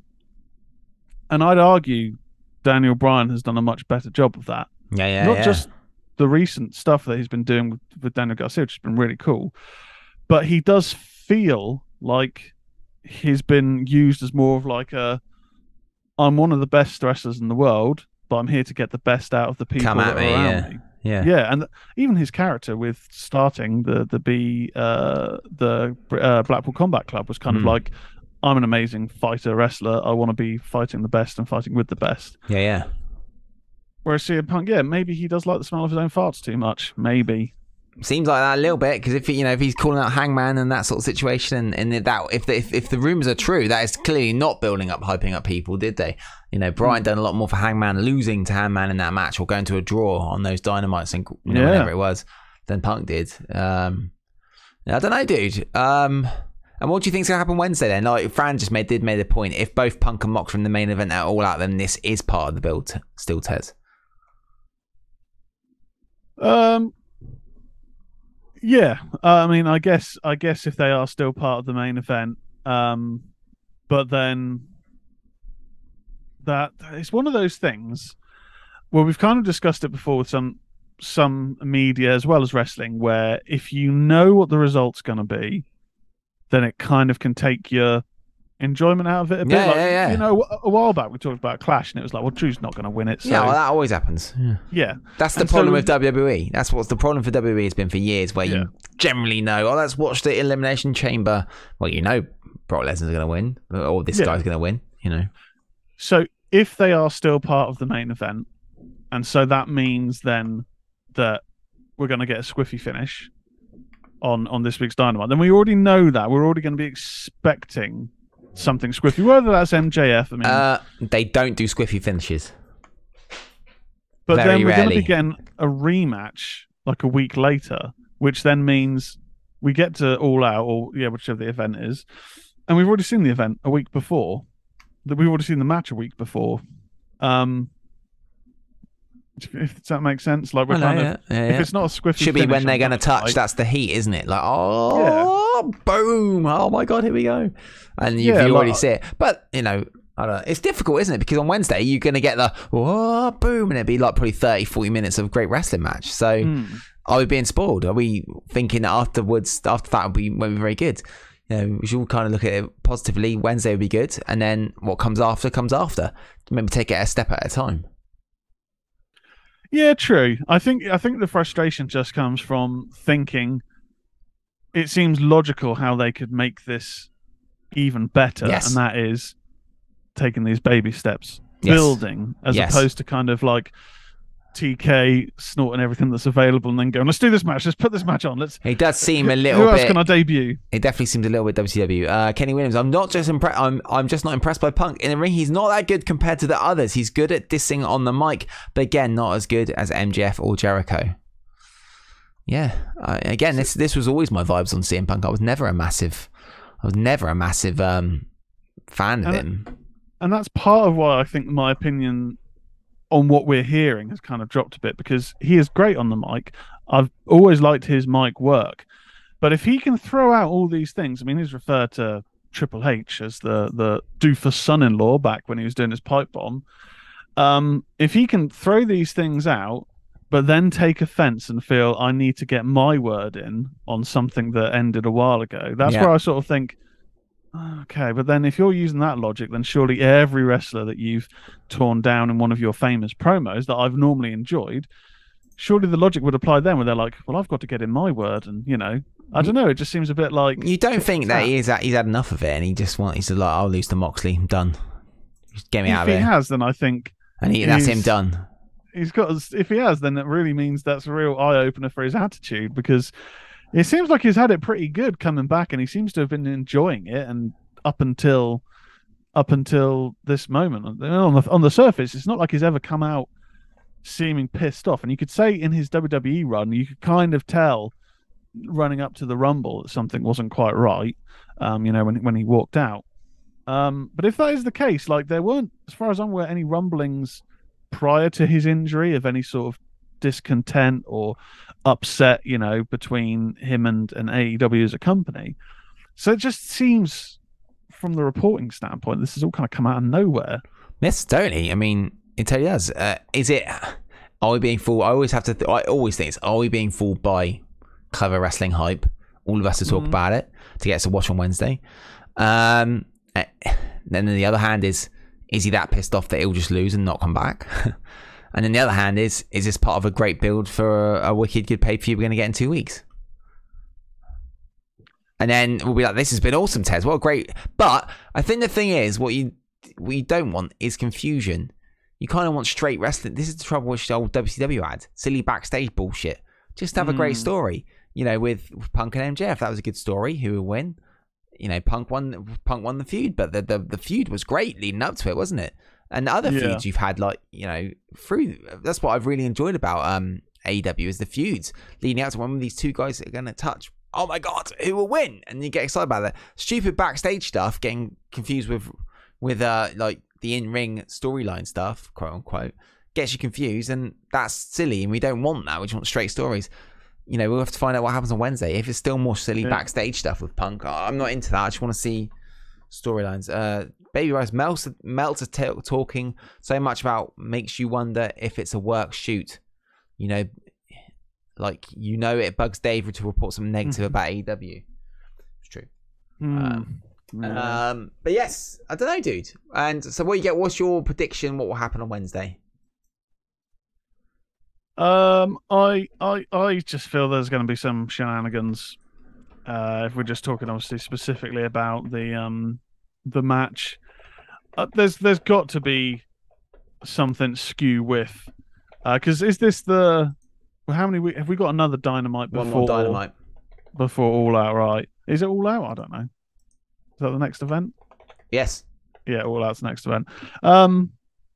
So there's got to be something dodgy occurring, because that would then just lead, if this is the match we're getting at All Out, that would just mean then next week, whoever the loser is, which I would imagine, unfortunately, would be Mox, if there is a loser and it's not I mean, a time limit draw, I think, would be. They had that. BS. That was all right. I think it was all right when we didn't have a pay-per-view coming up where we were going to be getting the match. I think it's BS if we've moved a match from pay-per-view supposedly to TV to then do like a 60-minute draw or TV time remaining. I don't know. I think either way, I think it's going to be entertaining. I mean, my AEW opinion, I've always been an AEW fan, but I do think it's been a bit too chaotic, the booking on some recent shows. And I think that's just kind of poor timing because WWE have started kind of getting their crap together. Yeah. I don't know. I just think I would have been so much more hype if we're just getting build. To have 2 more weeks of build up, so then when it gets to the pay-per-view, you're just like, right, here we go. They are going to kill each other. Do you feel your hype has been delayed, though, by this Hangman thing? If this was just a match now on Dynamite, essentially you're getting great build anyway. Has the Hangman and all this bullshit backstage stuff ruined for you the hype? And this is just a problem with wrestling as a thing anyway, isn't it? You know, for instance, let's think, right, wrestling isn't real. It's a story, isn't it?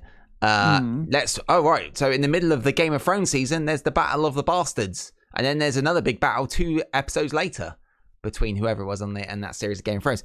Do you know what I mean? Essentially, that's what's happening here. If that makes sense. There's a big battle between two guys who want to bang heads, and you're going to have it early. And then there's going to be another battle in 2 episodes' time. Yeah, I mean, this is the thing. Like, being a professional podcaster and we YouTuber, ruin it for ourselves. We ruin it for ourselves, yeah. Because if it was TV, and I did really enjoy Game of Thrones. Yeah. Even the final season, which I know a lot of people didn't like. If people were saying, if there was buzz and people were talking like, oh, episode 5 is going to be this, and you normally know episode 9's a big battle episode and tends to fall out, but whatever.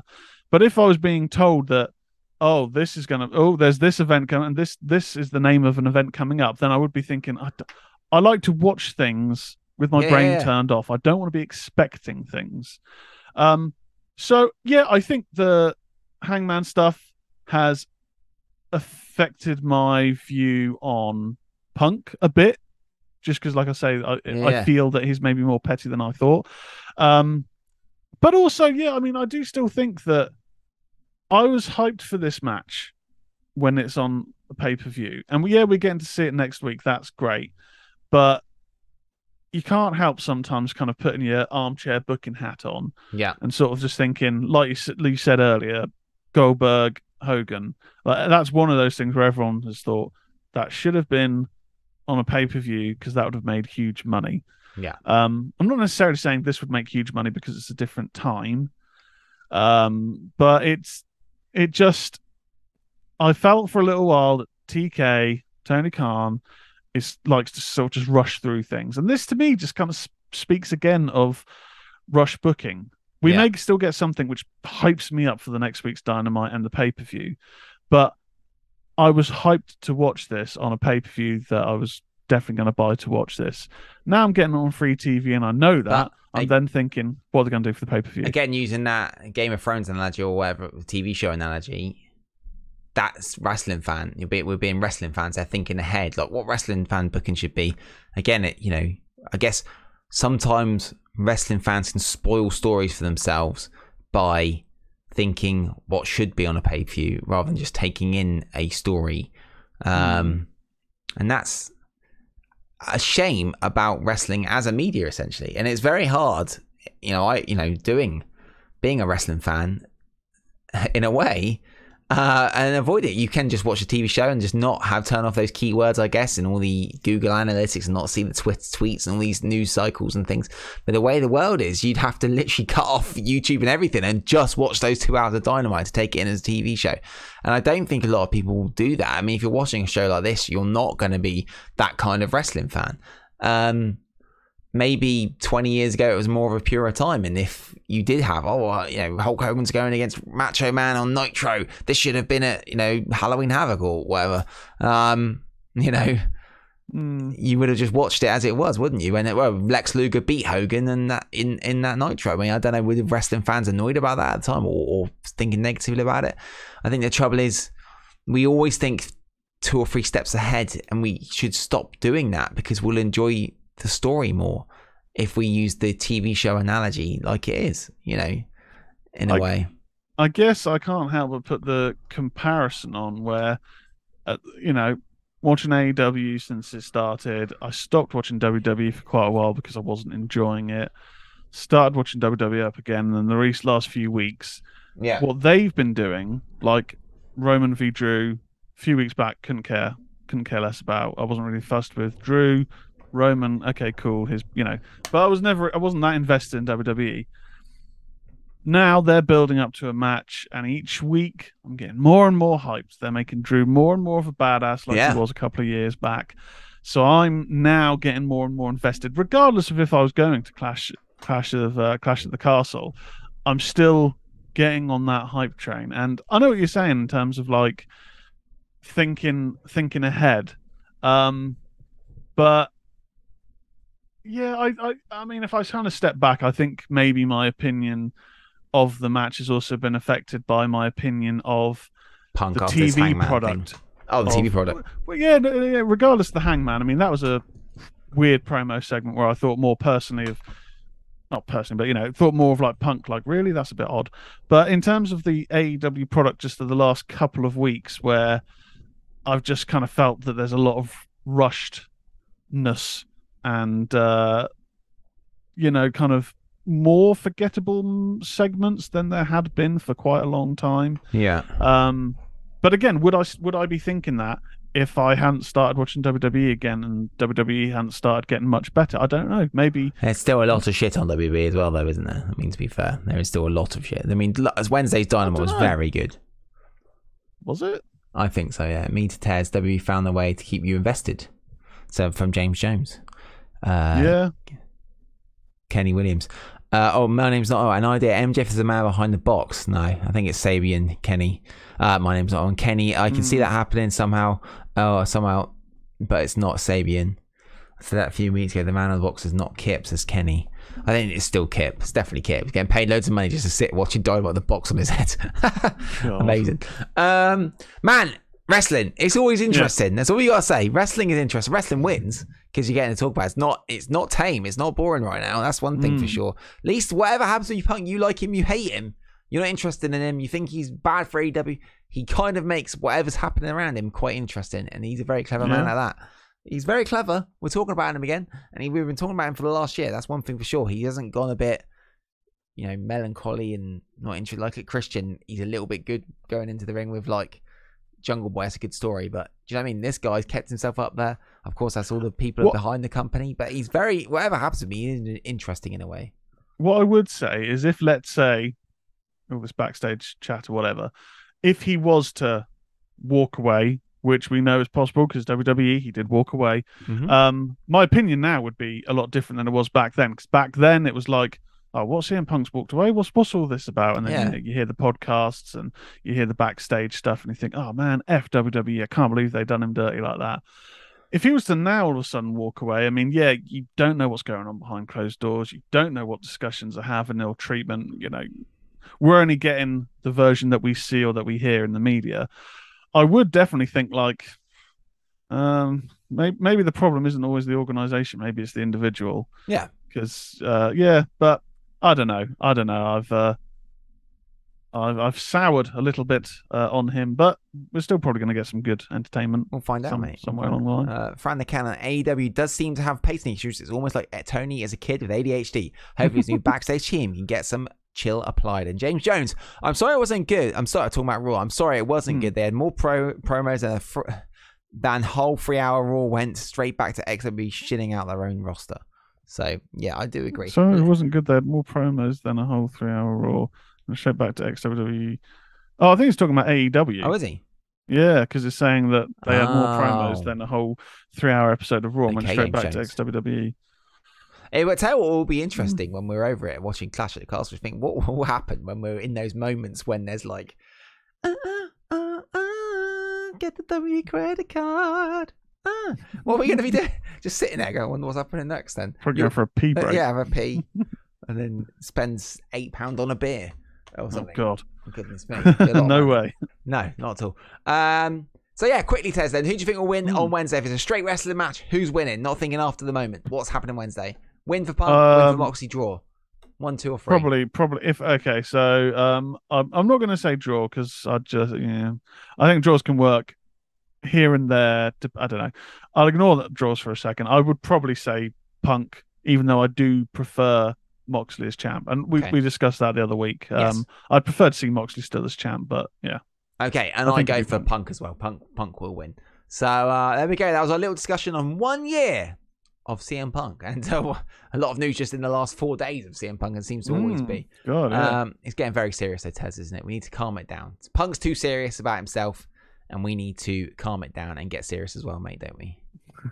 Yeah, we're having too much fun talking about all these hijinks. We need to tone it down a little bit. Tone it down just a little bit, mate. So, ladies and gentlemen, it's now time for a very serious wrestling promo. And now, Ministry of Slam proudly presents a very serious wrestling promo. One day, they will all come to my funeral just to make sure that I stay dead. But today is not that day. I'm alive. My heart is still beating, and I'm breathing fresh air for the first time in a long time. My name is John Moxley, and I'm on a mission to reclaim my soul, and I'm not the only one who thinks, you know, it's about time the industry got a facelift. So make no mistake about it, this is an official declaration of war tonight to anyone who wants to get in my way and anyone who wants to stand in AEW's way. We have a mission to knock the pillars of the industry on their arse. We ain't reading history books anymore, baby. We write in them. This is what you call a paradigm shift. AEW Double or Nothing. John Moxley, 25th of the 5th, 2019. Thank you. And that was a very serious wrestling promo. Thank you.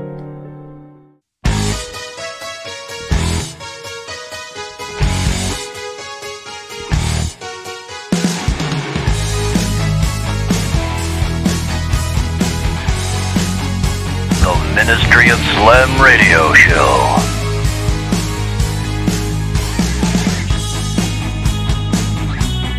We are back, Tez.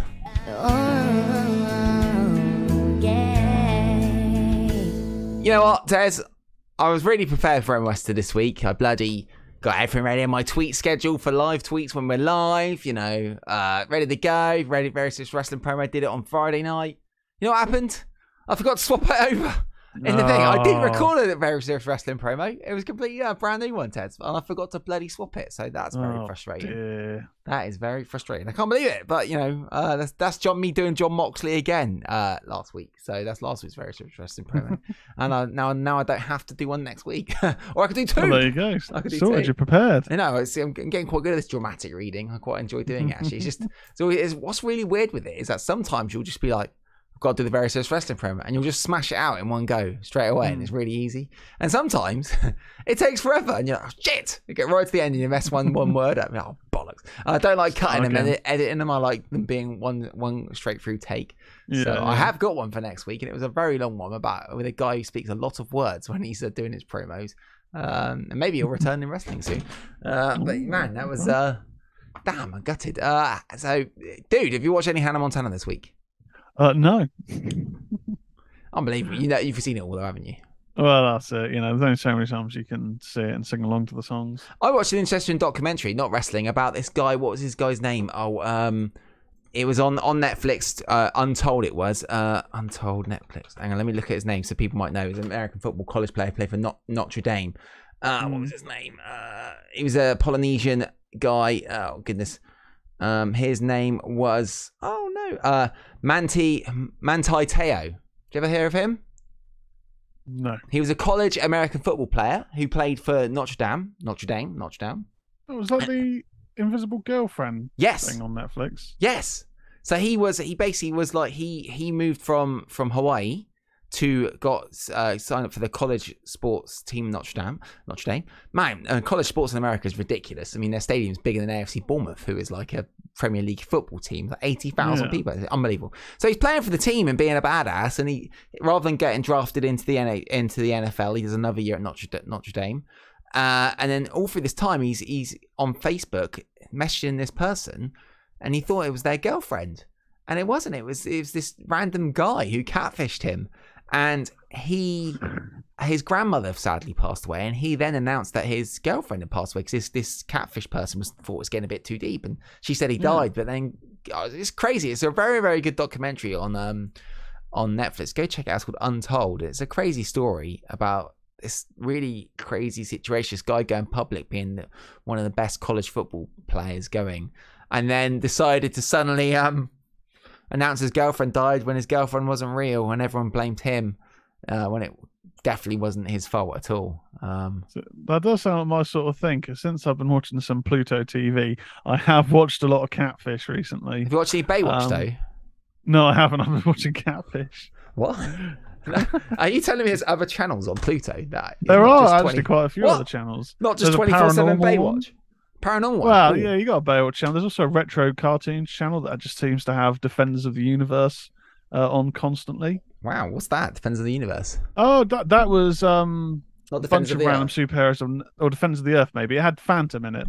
The Pink Panther, not Pink Panther. I remember that. Defenders of the Earth. Defender. Yeah, I remember. That was badass. Yeah. But yeah, I've been watching a lot of Catfish, so that does kind of sound like it's up my street. Check it out. It's very good. It's called Untold. If any of the Americans out there know Manti Te'o, he actually was still playing American football in the NFL literally a year ago, I think. He played for the Chicago Bears, New Orleans Saints, and San Diego Chargers. It's Grotbags, guys, as well. He's here. Sorry. Grotbags updates. Hello, mate. Grotbags updates. I can't press the button. He's in the way. Sorry, podcast. This is a very visual moment. There it goes. Grotbags, come see me. Sorry, guys. So anyone doesn't realise, that cat there is a we've got a lot of new listeners since Grotbags updates happened. He was a homeless cat that came to my house for about 2 years, and we kind of adopted him. He's a bit skanky. He smells a bit. He likes the smell of his own farts as well, just like CM Punk. CM Grotbags. No, yeah, CM Grotbags, yeah. All right, dude. So is it time for This Week in Wrestling History? And guys, remember, later on we will be taking calls. So if you want to call into the Ministry of Slam, get your voice heard, not just live, but onto a huge podcast network. Tez, before we get to the This Week in Wrestling History, do you know what happened this week with the podcast? What happened? We got into the top 20 of the podcasts, wrestling podcasts in Australia, mate. Oh, bloody ripper there, mate. Thank you very much, all you flaming galahs down under. We really appreciate you guys listening to Ministry of Slam. It's bloody great. Get the cork hats on and all that great stuff. So check out shrimp on the barbie. We've probably offended all the Australians right now. So, I know now Neighbours is finished, mates. You're probably like, what can I watch on an evening? And I was like, I'm going to watch this random wrestling podcast called The Ministry of Slam. I was like, I miss Jason Donovan and Kylie Minogue. And I was like, flipping heck, let's listen to Ministry of Slam. So yeah, we were top 20 in Australia in the wrestling podcast charts. So thank you very much, Australians. And I'm sorry if I've offended you with my terrible Australian accent. Yeah, this is us dropping out of the. Berkeley says, and now you're assured that they'll never listen again. Sorry, guys, but if you've listened to Ministry of Slam, you must know that was bound to happen when I announced it. I mean, come on. They should know our sense of humour here. Come on, there we go. So there we go. Yes, Tess, thank you to everyone in Australia. Really appreciate it who listens to this show.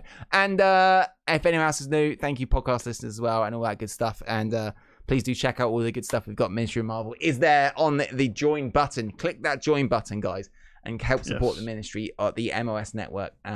Get your name in the credits at the end of the show. Get the emojis. Get Ministry of Marvel and lots of other cool things. It will really help us out. So let's go to This Week in Wrestling History, Tez. Are you ready? Let's do it. Yes, I'm ready. Let's go. So, August 21st, 2000, the first Raw Women's main event.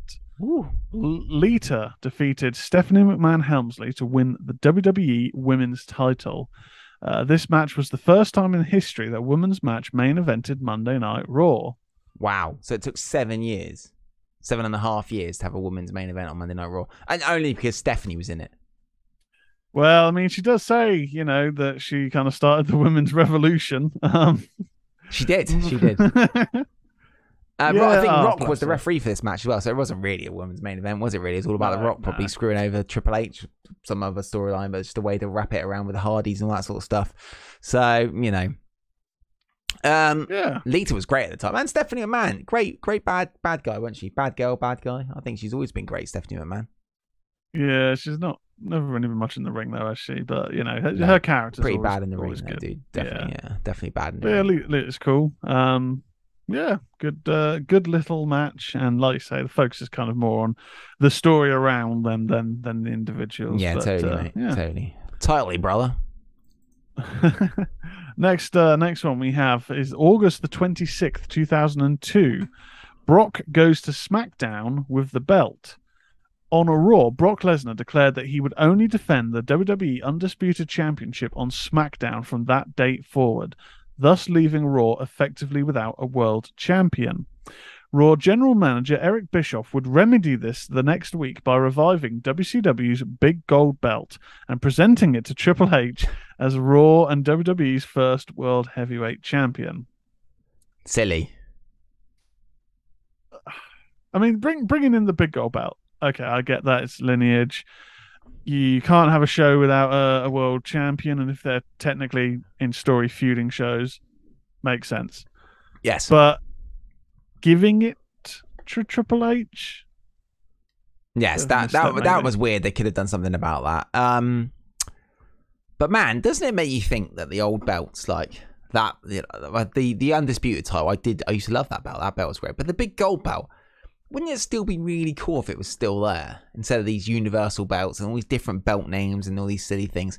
If they just had the same belt for like 30 years, it'd just add this real lineage to it, wouldn't it? I feel myself it would be so much better. I know it's all a bit around toys and merchandise and all that sort of stuff, and it's a real shame, but it could be something really cool, I think, if they still had the same belts.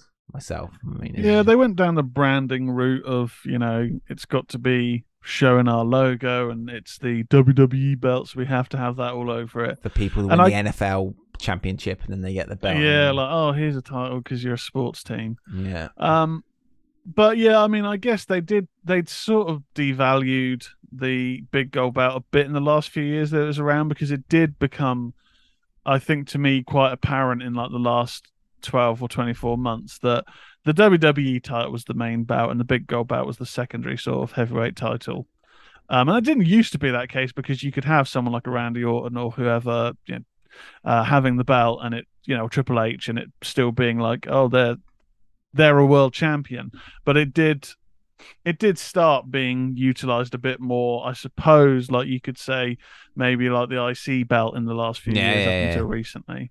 But it does have a cool look, and controversially, I was never that big a fan of the Undisputed title look, because to me it just looked small in comparison to the Winged Eagle. Like, that was my favorite belt. The original Winged Eagle or the Austin one, the Winged Falcon, or whatever it's called. I suppose it's the Winged Falcon, the one that they had in 99-2000, which I guess was the slightly bigger one than the one that Hogan had. Yeah, that's the Austin one.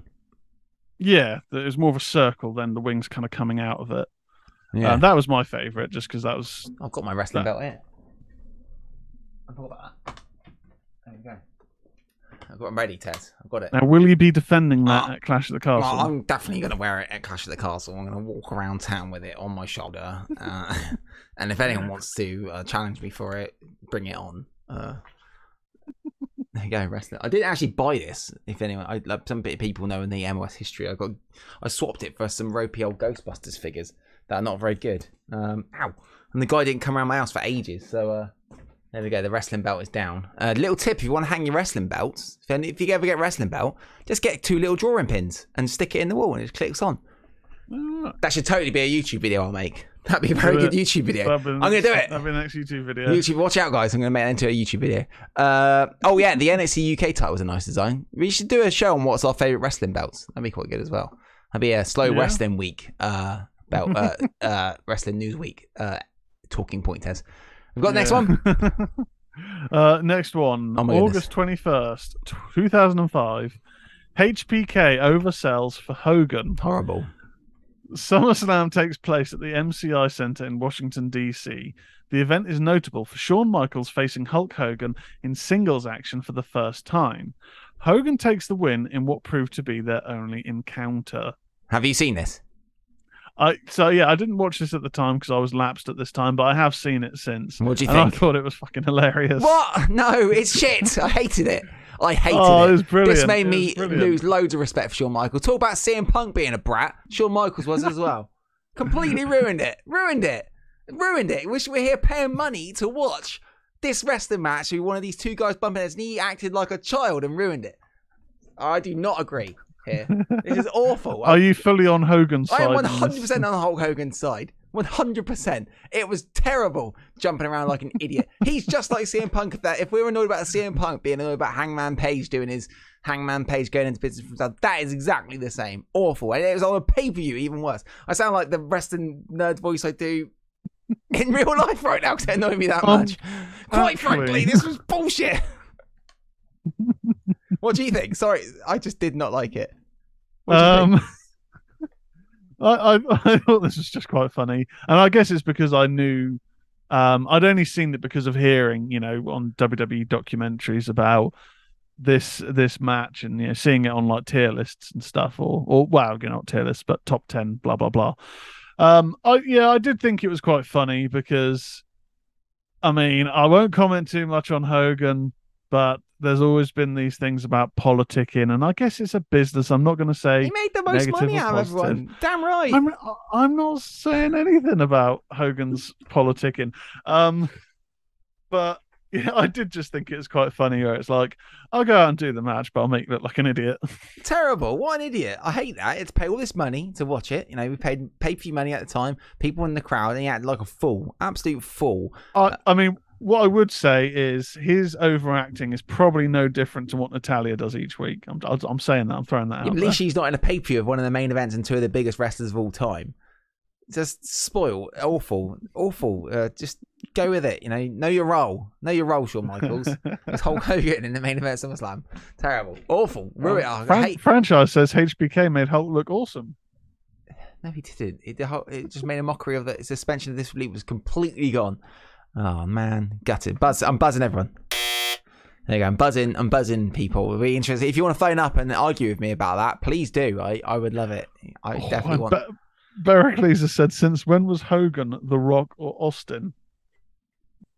Hogan is massive, Bericles. We talk about that. That's one reason why WCW was like as big as it was when he went over and turned. He made wrestling become huge again in the 90s. The NWO, arguably. That's what was the inspiration for everything that happened afterwards, as far as I'm concerned, in my opinion. Hogan's turn was the catalyst for wrestling going into the boom. And I don't know if Austin doing his Austin 316 says I just whipped your ass was definitely not the catalyst. Sorry, wrestling fans. If you want to argue with me, please do come in and we'll have a heated debate about it. And I hope we do. I'll just literally sit back with some popcorn because there's a few various views on. Yeah, most money. What about adjusted for inflation? Let's adjust it for inflation then, and then see who made the most money. Because I'm sure it's not adjusted for inflation because wrestling never does that. Because wrestling always toots its own horn when it's convenient. So they won't adjust it for inflation like movies do. Tez, adjusted for inflation, don't you? I'm aware of adjusted for inflation. Yes, yeah. That should be a tag team. Surely IRS should be a manager of a tag team called Adjusted for Inflation. That'd be brilliant. Adjusted is just tagged in inflation. Inflation's running wild. Yeah, there we go. Come on, guys. Let's talk about that. Get me on the line. Get them all heated. I'll defend Hulk Hogan till the end in the wrestling world. Definitely. So there we go, Tez. I knew that would be get me all heated. I put it in there on purpose. I was like, God, I want to talk about this. So I did. So now I'm heated. Now I've got to do the 211 quiz, which is going to ruin me. You have, yes. I especially need to do it because Bericles is on a losing streak and I need to beat him. Oh, God, I'm all heated now. This is not good timing, Tez. Ministry of Slam. Well, Ministry of Slam. I've got myself hyped up over. I get all the show ready. I've got myself hyped up. Goodness me. Get yourself hyped up over something that was like 17 years ago. You're starting to sound like a certain Canadian. Oh, I do, yeah. Oh, God, I'd love it if you phoned in. I've got the button ready. Do it. I dare you. Right, not Oh you, no, Kenny. I meant a champion. Oh, right. I thought you meant the other one, but we don't. No, well, I never say that. No, Kenny, we're not talking about you. We're talking about someone else who was around before you started phoning. We really appreciate you phoning in. It's great. Thank you, Kenny. Always really good. Honestly, mate. Really, really good. It's someone else. All right. Are you ready? You ready? Yeah, are you ready? We're definitely doing a bit of behind baseball right now, Tess. Right, ready? Yes. So if you don't know what a 211 quiz is, we have 2 minutes 11 seconds and we guess which wrestler's birthday's coming up. I gave Tez some clues last week. He got it in 13 seconds. And this week, Tez is going to give me some clues. And Barracles, who is also a host here on the MOS Network with Tony, he's been stepping in for me when I've done a few gigs. Has failed every week. So we thought we'd, now it's the we cannot be worse than Barracles challenge. Ready? Oh, yeah. Are you ready? Let's go. 211 quiz starts now. This wrestler was born 21st of August 1981 in Wolverhampton, England. Okay. They were trained by Abuelo Santos Sr. Ben Webb. Oh, crap. No, I've read the wrong bit. Ignore that. They started their career at the age of 29 in Birmingham. Wow. They appeared in Fight Club Pro between 2010 and 2020. Having a match with the Ring of Honor World Champion Davey Richards. They joined Shikara 2015. Okay, I can't really say about that because that gives it away. In 2015, they also appeared in Insane Championship Wrestling. No idea.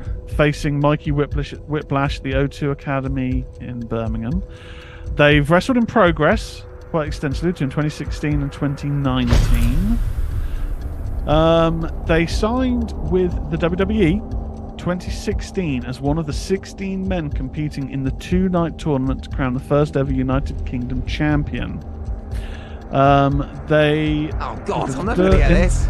In the first round, they defeated HC Dyer to advance to the quarterfinal. They made their debut in NXT, unsuccessfully challenging Tyler Bate for the United Kingdom Championship. He done? No. Oh. On November the 11th, in a tag team, yes. Yeah, I did it!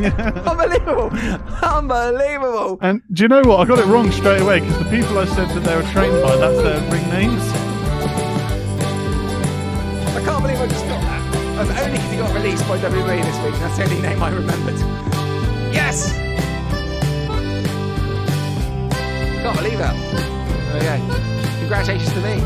Congratulations. Yeah, so when I said trained by Abuelo Santos Sr. and Ben Webb, no, that's their other ring names. I was looking at the wrong section. I would not have known that, Tez. I would not have known that. I didn't know Ben Webb was his real name. That was a tough one. I can't believe I got it. Literally, because his name was in the news. I was like, Trent Seven? Yes. Yes. Well, originally it was going to be Funaki, but I thought, Trent Seven makes a little bit more sense because it's been featured in the news. Great. I cannot believe I got that. Wow. There we go. There we go, Tez. That was that. Interesting. And I got it. Congratulations. We are champions of wrestling knowledge, by the way, it seems. Fran McCann says, poor Barracles, not even there to defend himself from all these shots. Oh, he's already booked for another show when Tez is going muscle show. I'm going to the Arnold Classic in Birmingham. And so, yes, Barracles will be stepping in for me and hopefully redeeming himself in the 211 quiz. And also, guys, if you want to unlock the awesome new Ric Flair Wrestling Wins emoji, come and join the memberships. It's Ric Flair at his best. There we go. Right. There we go. Is it time for calls? I think it's now time for the phone calls, yeah. Kenny Williams, I mumble when I speak. Do I? Oh. I think sometimes I do. I talk very fast. I do mumble, yes. But there we go. Let's go. Let's go, yes. What are we doing? Calls, right. Here we go. Calls. Right, I've got to get it. Get the call link. I'm quite excited. I'm hyped up, Kenny. I'm hyped up. That's why I talk very slowly during the Very Serious Wrestling promo. It makes me not mumble when I speak. Here we go. There's the link. Rick, I passed out Andrade, pick me up. Woo! Yes, from King, yeah. There we go. But I can't believe I got that. That was quite incredible I got that then, Tez. What we got coming up on MOH this week, Tez? While we're waiting for calls to come in. So I think this week I've got some reviews. I watched the film Glorious about a astrophysical god that lives in a glory hole. It's as weird as it sounds. I'll be reviewing that, and then I'm also going to talk about the cinematic career of John Carpenter, because I've realised I've never done a show about him, and he's one of my favourite directors. Okay. The guy who did Halloween and The Thing and Prince of Darkness, among many, many others. Okay. So, yeah. I'm going to let in Dan first, Berkeley. So here comes Dan. It might be Dan from Chicago. I'm not sure, but here comes Dan. Dan is coming in to the show. Dan is joining. Kenny, it's not a receipt. We weren't talking about you, honestly. I was referring to a Canadian world champion. Oh, and yeah, no, I wasn't talking about you, Kenny. I was talking about someone else. 100%, I promise you. I swear on Tez's life, it was someone who was here before you who wasn't very nice and was horrible in the Discord. So I was, yes, that's who I was talking about. Literally weren't talking about you, Kenny. We were don't worry. 100% we're not talking about you. I swear on Meryl's life, my partner. So totally. And welcome to the show, Dan. How you doing? Hey, Dan. Good. How are you guys doing? Can you hear me okay? We can hear you good, Dan. Welcome all the way from Chicago. Oh, my camera's gone weird. Good to have you here, Dan. And what do you want to talk about, brother?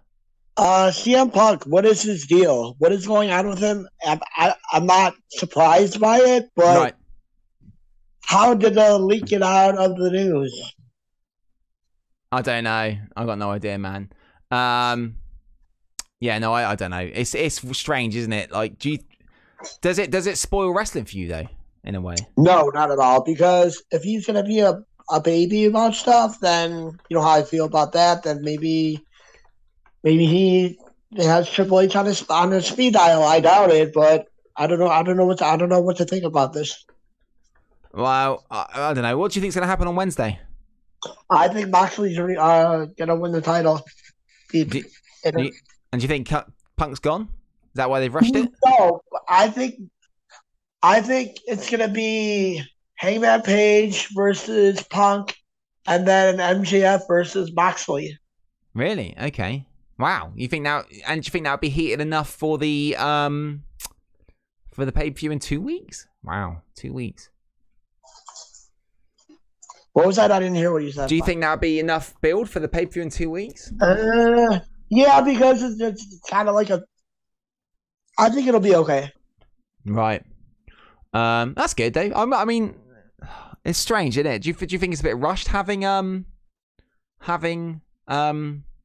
the match on Wednesday?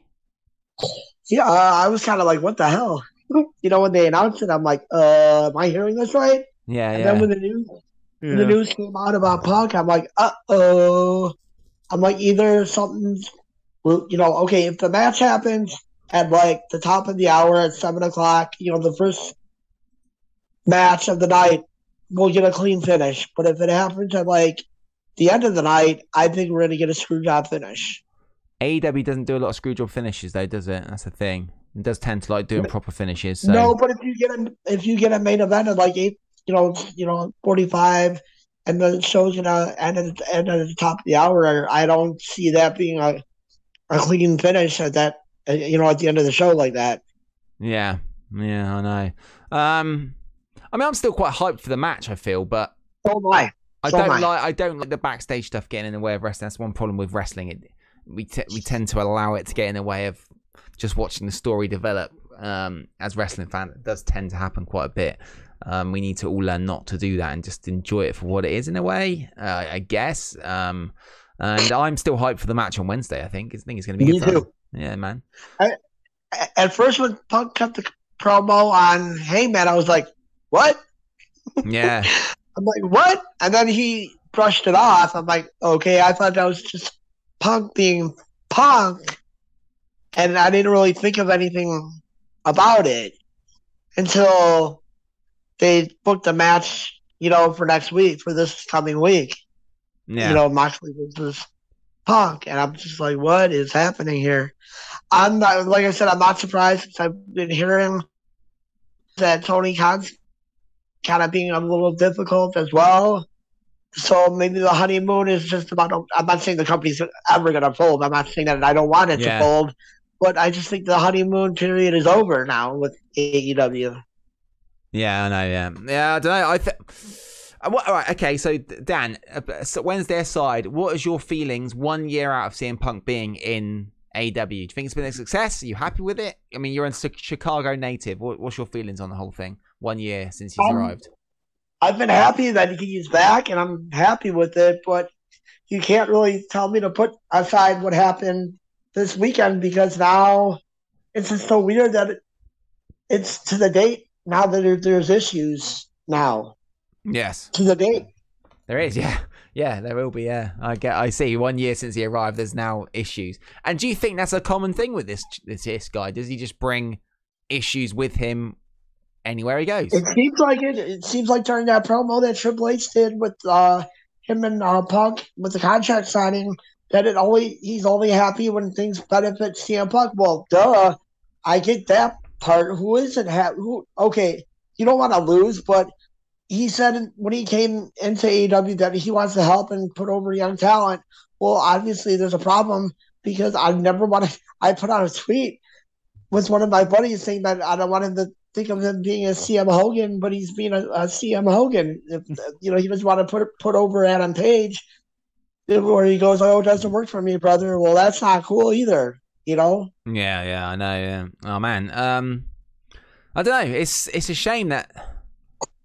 But okay, let's say Wednesday didn't happen and he just came out and cut a promo on Moxley. Let's forget this Hangman Page thing that happened. How do you feel a year out since then? That was an awesome promo. He's great at promos, isn't he? And then those two just banging heads with each other and brawling. That is really cool. Did you think that was kind of sloppy though too? Like the pull apart fight when I always think they're sloppy. Yeah, I've never seen a pull apart brawl where it's looked. It serves a purpose, but I've never seen a good one. Lesnar and Taker had a couple of them that were really, really good. They were probably the best. The Lesnar Taker ones were probably the best, and that's it. I think all of them look silly, because how come brawls can happen? It's the silly, suspension of disbelief. How come you can stop brawls now, but then other people can run down the ring and interfere in matches? It just seems a bit silly. I think they need to get rid of those things. They're not great. When the promo happened and then they came to blows, I'm like, darn it! Why do they have to touch? Yes. It's like, shit. I was like, why? They just killed it. Wait till the pay-per-view. So Dan, Tez was saying that possibly having this match Wednesday could maybe ruin or make the all-out main event not be so good. Do you feel the same? Yes, they touched. Kinda. Right. Okay. But do you think you would have been more built up for the main event of All Out if this was just going to be the main event in 2 weeks' time? Oh yeah, I told my wife, I'm like, sweet, this is going to be awesome. Right. I said it right off the bat. I was so excited for it. And then I'm like, Wednesday, what is happening? Okay. Wow. Yeah, I was super excited. But then, I guess we just got to see what happens Wednesday, haven't we? I'm still excited for that. Yeah. I mean, it's going to be good. Yeah. So what do you think is going to happen either at the top of the hour or the main event? Main event, it'd be a long one. It'd go on for it. They'll build it up. They'll try and get people to tune in. Tune in at 9:50. Tune in. We're going to go to the main event. They'll try and get people to tune in. Do all sorts of promotion for it. Loads. Do you get a screw job finish, or do you think you'll get a clean finish? I think if it's not going to be a clean finish, it'll be some form of draw, because they don't like to do screw job stuff. So you've been hearing reports about MJF. What do you think of that? I will be interested to see how he comes in and what the reception is. I tend to feel that when the wrestling community has a vibe going, which seems to be swayed to the side of maybe being a wee bit negative on Punk, that tends to be the general consensus of a lot of the wrestling community. So potentially having MJF come in and cost Punk the belt could get a huge pop in from that crowd, maybe. Wow, what a difference a year makes. Totally, dude. The pendulum of wrestling vibes swings both ways, and it swings quite quickly. And you can get, you can get a guy cutting an amazing program. Look at FTR; they were a great tag team, but they're the biggest babyface tag team in wrestling right now, and they didn't really do anything babyface to become such a super popular wrestling tag team. Really, did they? They didn't get a beat down or anything like that from anyone. A classic wrestling storyline. They just done some great matches, and everyone loved them. Yeah, I was super excited when Kenny Omega came back, and then the match happened. I was like, "Oh no, did he come back too soon?" I think that was clever working. He was working the match injured on purpose, dude. And I think and I think that's quite clever of them. And I don't think he'll he's limiting his moves before the final of that trios tournament. I feel. Yeah, super happy he's back. I am too. He's great. I all this Punk stuff aside, I want to see a Punk Kenny feud. That's what I want. Yeah, that's what I was hoping too. Yeah. You know, like I thought that was going to be at Chicago earlier in the summer when they did the Forbidden Door. I thought it was going to be Team Japan with Kenny Omega on Team Japan, and I thought it was going to be against Punk. Yeah. That would have been great. Totally, man. And I tell you what, I also wouldn't mind seeing as well. I know it's not super hype for it, and you've probably already seen it. A Christian unleashed from AEW, from WWE speak against Punk. I wouldn't mind seeing that as well in a short mini feud for 3 or 4 weeks. Too. That'd be cool. I'm excited. I'm excited for Jungle Boy versus Christian too. Are you going to All Out, Dan? It's in your hometown no, I'm again. gonna get on pay-per-view. Dude, Cool. I am so lazy. I've not been to a show since the network debuted. Right. I have not been to anything, and I really want to go to an AEW show. But then I read that tickets, ringside seats, were like $500 a pop.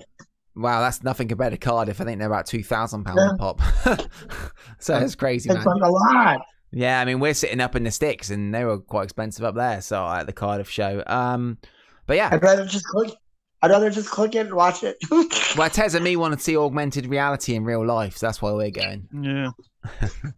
But Dan, thanks for calling in, brother. Appreciate it. Thank you. How Cheers, you guys mate. doing? Yeah, we're Doing doing good. good? Yeah, we're great, man. Doing good. Very much enjoying and appreciating everyone calling in, being here. It's really, really cool. So thanks, Dan. Always great to connect with you, brother. Everybody stay safe. Cheers, Brett, mate. You Have a too, good one. man. Bye-bye. You too, bye. Bye-bye. Cool. That was Dan from Chicago, Tez, It calling was. in all the way from Chicago. Great to have him here. And always good to connect with Dan. Dan, an old school caller from MOS back in the day. And he's still here. It's really, really cool. So we're going to now admit Bericles into the chat. This should be interesting. Here comes Bericles, the host of Tony's, with another great show that was up in the podcast network. If anyone else wants to call in, here is the link. I've posted it up in the call. But Bericles, welcome to the show. Hello. How you doing, mate? Hello. I'm good. Great to have you here. Mike sounds good. Yeah, I've moved it close to my mouth, which is apparently a thing you got to do with microphones. Yes. I just want to ask a quick question. Why do you guys keep coming to Birmingham when I'm working the show? Mm-hmm. Like, so Tez is coming to Birmingham, which is my hometown, and I'm working MOS. And you were at Birmingham, and I was working MOS. What's going on? This is all just a desperate attempt to avoid me. I don't book where I'm going. It's not me who's got anything to do with it. But and Tez did say that he wants to go to Birmingham, and well, maybe you want to go. I Tez. mean, it's hang with Bericles, or potentially see childhood heroes Jean-Claude Van Damme and Arnold Schwarzenegger and a bunch of buff dudes throwing stuff around in strongman MMA. And I thought, I'm sorry, Bericles. Fair enough. That sounds cool. I won't hold it against you too much this time. But I warn you, if you start going to like the Good Food Show, well, that's next on the list. Go once in like 5 years because it's the same thing every year. But anyway, how are you guys doing? We're good, mate. Having a good show. It's good to be here. I'd like to talk a little bit about this. But before I forget, I got Trent Seven way before you did, Lawrence. The chat. I completely agree with you. I don't doubt you got Trent Seven. It was literally only because his name was in the news I got that. I would never have got that. That was my hardest one. I guessed and I got it. I didn't know any of the clues and thought, oh, that's definitely Trent Seven. I guessed and got it. Awesome. But I can't get it when it matters, but I can get it. Yes. So I want to talk to you about this CM Punk situation. Go for it. I was one of the people that were like, oh, Cody's working us. He's not going anywhere. Yeah. He's going to sign a contract and it's going to be a heel turn. So I'm beginning to think like maybe this is trouble, maybe, but CM Punk is an arsehole. Oh. He'll tell you he's an arsehole. Right. He doesn't care that he's an arsehole. Right. He created backstage problems in ROH. He created backstage problems in WWE. It doesn't shock me that there are backstage problems in AEW. Right. What shocks me is that people are shocked by it because there are countless stories of like, oh, Punk wasn't happy, so nobody was happy. Yeah. And the thing is, to be a top guy, you kind of have to have that ridiculous level of ego. I mean, look at your guy. Look at Hogan. Yeah. Hogan had a ridiculous ego. Justified. I wouldn't be a fan without Hogan, but at the same time, like, I wish he'd put some people over. He did. Look at Brock Lesnar. Went out. You let him bloody bear hug hug him to death. Yeah, look at one guy. Yeah. Kurt Angle, Jericho, Triple H, loads of people during that period of time. Undertaker. The difference, if people are saying, "Oh, Punk isn't putting people over," there is a vast difference between losing and putting someone over. Well, look at Brian with Daniel Garcia. He lost. Yeah. Daniel Garcia lost still that better. match on Wednesday. Is arguably a bigger star after Wednesday. I'd argue that Punk did that with Darby Allin. Darby Allin may have lost, but he was damn good doing it. I don't think so. I think the stuff with Sting is. The failure is to follow up, isn't it? What's he done since the Punk thing? He took Punk to the limit, and then they've done nothing with him. Yeah, but I agreed. I don't feel like Darby. I myself don't feel like Darby is a bigger star after that Punk match myself. Fair enough. MJF, he put MJF over. I think his version of like putting someone over is having a great match with them. Maybe not losing. But do we really think Punk match? I've not watched a Punk match. Sorry, just being like, I mean, I'm not a work rate wrestling fan type guy, but the most standout matches in the last 12 months will definitely be Kenny versus Hangman, Brian versus Kenny, you know, and even Christian versus Kenny on that Rampage feud like a little while ago. I'm just talking about AEW work rate matches. Yeah. Well, here's the thing, I can't stand Kenny. Not a Punk one. Oh, really? Wow. I think Kenny, even though he looks like parody. I think Kenny is a parody of a pro wrestler. His movements around the ring are incredibly exaggerated, and it really winds me up. Right. He's very athletic. He's very theatrical, isn't he? Yeah, and it's just enough to the point where it's like, I don't like it. I get that he's incredibly athletic. I've seen him live. Him in the Bucks versus Mustache Mountain and Butch. I can't remember his real name now. WWE have done a good job with that. Pete Dunne. I saw that at Fight Club Pro. That was an amazing match, don't get me wrong. It's fun to watch that stuff live. But on TV, I'm just kind of like, oh, he's going to do the run because he's raised his leg and done the whole arms up in the air thing, like he's going to start running, like he's on Baywatch. Yeah. So for me, Kenny doesn't do it for me. Danielson does it for me. I think Punk's in a totally different league than Kenny. And the Bucks, because again, the Bucks are the same thing. I never see the Bucks try and win. It's always, I'm going to go for this ridiculous move. Okay. But to each their own. Like, enough people love Kenny in the Bucks, and I don't like hate them. I just don't get the love. The Miguel in chat is just, they can't help but notice the Omega mannerisms since Cornette pointed them out. Yeah, that kind of, you know, as soon as it gets pointed out to you, you are kind of like, he does do that.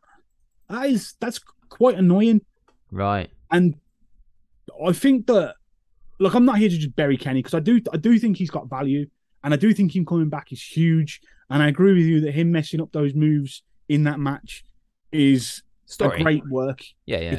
Because he's wearing all that gear, he's wearing the shoulder strap, and he's dressed like Randy Savage when he turned up in TNA. And he'll just Fran the Can said Kenny wearing a t-shirt like Ric Flair. Pulling a flare on us. Get your nips out.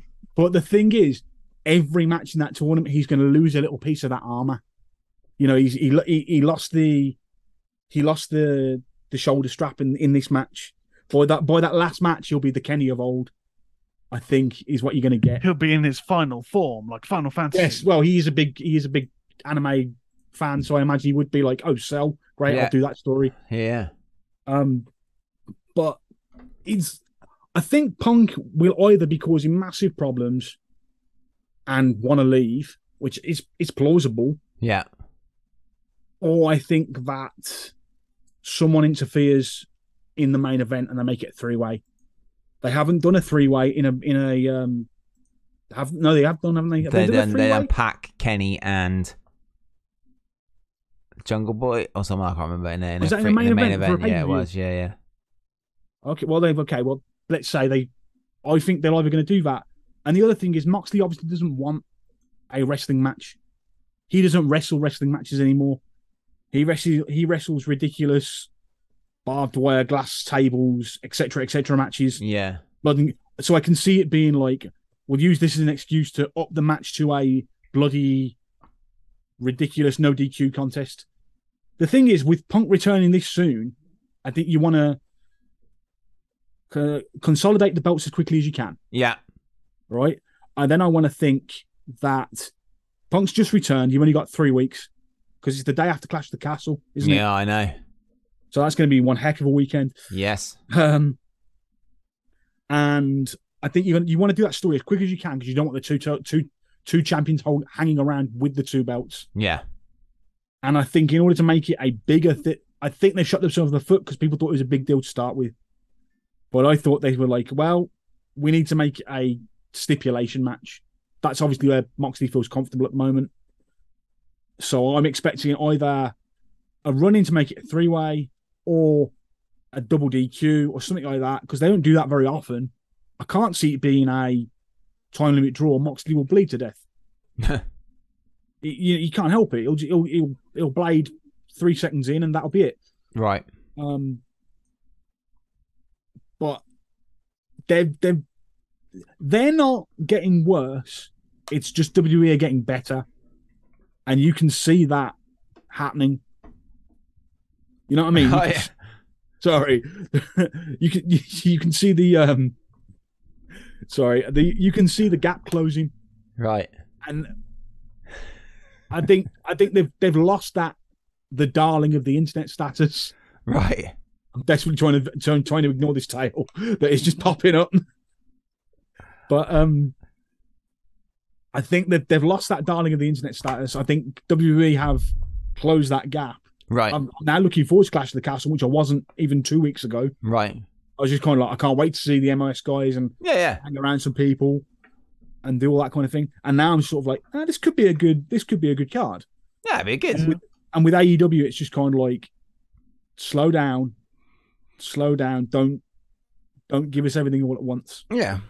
It's getting very Impact. It is a little bit like that, mate. A little bit like Impact. We'll find out. Even the McGuire's just put in chat. AEW needs to do something special because I don't understand why put their biggest match on Dynamite unless it's just for ratings. I think they're still pretty happy with the ratings as far as I know. I've not heard anything about Discovery being upset with them. They're still, I think it's top 5 for the week, or at least the top 5. So I can't see how anybody's going to get mad with them, apart from maybe the violence. I keep expecting people to be like, do you mind not doing glass matches and barbed wire matches on TV? Yeah, but man. That's going to be one heck of a pay-per-view. Like I said, one heck of a weekend. Yeah, it's going to be a good weekend. It's going to be good. Should be exhausting. But Mox and Punk, I think we're going to get the first kind of, to use an insider term, a smoz, a kind of like brawl to the back or something like that, where they just can't stop hitting each other. Yeah, okay. There's one thing they have done, they've established that hatred, and it's come from nothing really. So they can't keep their hands on each other. They did 2 brawl segments on Dynamite, and I was like, okay, if you'd have done this with MJF, I'd have bought it. But this just seems like you're desperately trying to set up that you hate each other. Well, I don't know. I mean, they're just heated. They're both passionate guys for the belts, I guess. I don't know, dude. Yeah. I don't know. I don't know, man. It's one of those. We'll just have to see what happens on Wednesday. I think that's the thing. We can second guess it. Which is exactly what you want, really, isn't it? Totally, mate. Totally. But yeah, dude. Thanks for phoning in. We got Francis on the call. No, it's fine. Thank you for phoning in. Thank you for the awesome episode of Turn Years. If anyone wants to check out us on the podcast feed and also on YouTube, and the podcast now goes out to everywhere: Audible, Stitcher, Amazon. Always good places. Just search the MOS Network or Ministry of Slam, Ministry of Horror. It'll pop up in podcast feeds. Thanks very much for your hard work. No, thank you for your hard work, mate. Appreciate it. And let's get the franchise on the line. But thank you, Bericles, for phoning in, brother. Yeah, thanks, we'll see you later. Goodbye. It's the franchise. He's coming in. This is going to be interesting. Here we go. He's joining. And if anyone else wants to phone in, the phone lines are still open after the franchise call. Please do call in. There's a link in chat. Appreciate it. Franchise is joining. He's joining. He's joined. How you doing, franchise? You here? Welcome. Yeah, it's a franchise. How is everybody on this glorious weekend? We are good, mate. We are good. Have you bought your tickets for Cardiff yet? No. I thought about it, but there's no. Yeah, I have other commitments that week, so I won't be able to go. Unbelievable. But I can watch it on BT Sports too because they're showing the show on there. So, well, that's good. That's good. So what do you want to talk about, mate? Well, I want to talk about two things. I like to thank WWE because they put Maximum Male Models theme song on YouTube now, which is quite cool. So now that's on there, do you tend to, when you're getting ready for the day, you're like, oh, set the mirror up, full length mirror, and you're like, I'm going to put that theme song on now. I've been waiting for this for weeks, and I'm going to dress myself while I'm looking in the mirror, listening to this Maximum Male Models song. When you want to titillate the juices of your whatever desire, whatever it is. Yeah, guilty pleasures. Yeah, you got it right. You hit it on the nose. No, I want to talk about NXT Europe, so... Go for it. I don't know. Oh, one way is sad that's what's with NXT UK. I think the writing on the wall's there for a while. Yeah. I think maybe with Triple H is like that, but I'm going to say something that's a little bit controversial. Are we actually going to see NXT Europe, or they're going to pull, or they might be pulling a bait and switch? And what are they switching to then? Nothing happening. Nothing. Like that could possibly happen. No, well, the thing is that I'm thinking with a business head in mind. The thing is, if you look at all the releases of the wrestlers for NXT UK, majority of them, you have a meal like literally one of the French stars.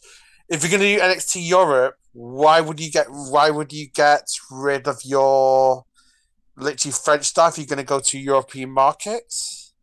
Yeah, but again, they got rid of Karrion Kross and brought him back, so they could be just releasing these guys, letting them go work somewhere else, earn a bit of money. Yeah, but the thing is, like, at the moment, I think they're going to show Level Up instead of NXT UK. One way I feel a bit sad, but it's like, one way I don't, because with, like, at the moment on Peacock, on Network in the UK or Peacock in America for American people out there, you get to see ICW and Progress. Yeah. So one way, yeah, okay, you've got British wrestling on there as well, and it's not like a lot of the stars don't have companies to go to. You've got like a lot of the Americans, like UK talent going. Some of them going up to America at the moment. You got like Ginny, literally the Gallus boys now. You've got Tyler. It's like that'd be interesting to see what's happening there. But I hope they do keep the UK title leash for a while. Like literally, maybe having like a dual championship. Do you think they could bring back the European Championship? If I would, yeah, I'd like to see that, but who knows? It could be a possibility, but the thing is, like, would they shut down the UK Performance Centre and relocate it to Europe? I think they maybe use the UK as a base, but then there might be problems with Brexit if they're based in the UK, traveling to Europe to put on shows. Because trust me, as a musician, it's a pain in the arse. But I'm glad we did it. It's the best thing. But one way, I'm not surprised that if it was me, I would have probably announced it after the UK pay-per-view. If you wanted to get rid of the, like, literally shut down NXT UK, I would have done it after Clash of the Castle because it does put a bit of a sour note on NXT UK with it being it's like going to a sandwich machine and find out there's no sandwich on the machine. It does, or just one sandwich. Yeah, agreed. Yeah, but it's what. The thing is, there are a lot of great stars in there as well, so it'd be interesting to see, like, practically as a show. But it's like, I don't know, it's like France saying literally short show, Level Up. But the thing is that Level Up is literally, there's no other show they can really show on the network at the moment because they're still got to fulfill the obligation to BT Sports as well. So that's the reason why the Level Up is like, Level Up's a good program anyway to watch. It's like, I enjoy watching it on like YouTube and stuff like that. And I think NXT at the moment is a superior product, maybe something like Dynamite. Because I'll be honest, I'm not impressed by Dynamite the last couple of weeks. Are you not hyped for Wednesday's match? No, because to be honest, it's a bit of a quick bill. The thing is, when you look at me, maybe because CM Punk didn't want to lose in Chicago, but they're going to have to pull something really big out of the pockets. Tony Khan needs to do something big if he's going to like get this match over. Like you could have MJF. I think the match is already over, mate. To be fair, you mean what happens afterwards? Yeah, but the thing is, there's some of the. To be honest, I haven't been. This is going to sound bad for me to say. I'm not really hugely impressed with Punk's year in AEW so far. I just think the problem is it's too much hype and he's not delivered. Right. Were you a fan of him back in, the Fed or in ROH? I was in WWE. I was a bit of a fan. Like I enjoyed when he came back at first, but then it's like. But I was more of a Cena fan at that time as well. Like I think the biggest mistake WWE made at times, like when Cena won the title. When Cena lost the title at Money in the Bank, they should have just left him CM Punk to have a bit longer break and not bring him back straight away. Yeah, and I think that kind of sold it. But the thing is, with CM Punk, he was overindulged and stuff like that. But I don't know. I just don't see. For me, I just don't see what impact he's made in AEW as a whole. If someone can tell me that, I'd be more than. Do you think if he wasn't there, the hype for AEW would still be at the same level then? Well, to be honest, it's like if you took CM Punk out of the equation, it's not like AEW would still survive. They've still got a lot of other wrestlers. Yeah, it wasn't really a lesser show with this month through or 3 months off he had off, was it really? Yeah, well, you think about and they've lost MJF as well. He hasn't been on telly for this period of time. The only thing he's done is sold T-shirts. That's it. He's had a few good wrestling matches, but I don't think he's put people over as much as some people think, in my opinion. And then it's ironic when he used to say when he was in WWE, he's saying people wasn't getting over and such like that. But I don't know. It's just for me. It's I enjoy. Sometimes I do watch AEW. I'm not going to say I don't watch it every single week. It's just for me. I find the women's division more exciting than say the male division. At the moment. Of course you do, because they can do OnlyFans while they're there. That's clearly obvious. Well, on literally on WWE now, you've got some of the stars doing of third party deals now as well, which is pretty good. You're very happy still that that's come into play because Scarlett Bordeaux's OnlyFans can still exist even though she's re-signed with the Fed. No comments. Right, franchise, what sandwiches have you eaten this week? You ready? Yeah, okay. Go for it. Right. Well, one of the main sandwiches I had was a nice chicken sandwich, with all the toppings on it. But one I've had as well, which is it's a bit it's a crossover. It's between a sandwich and lasagna. It's a less sandwich.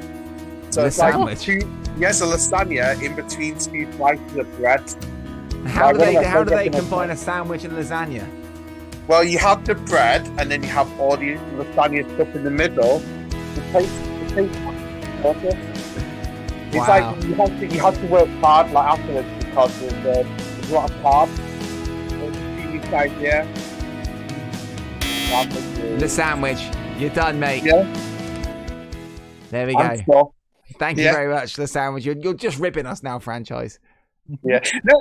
One last thing is Pluto. They've got some amazing channels. You should give it a gander. How is lasagna a sandwich? Just.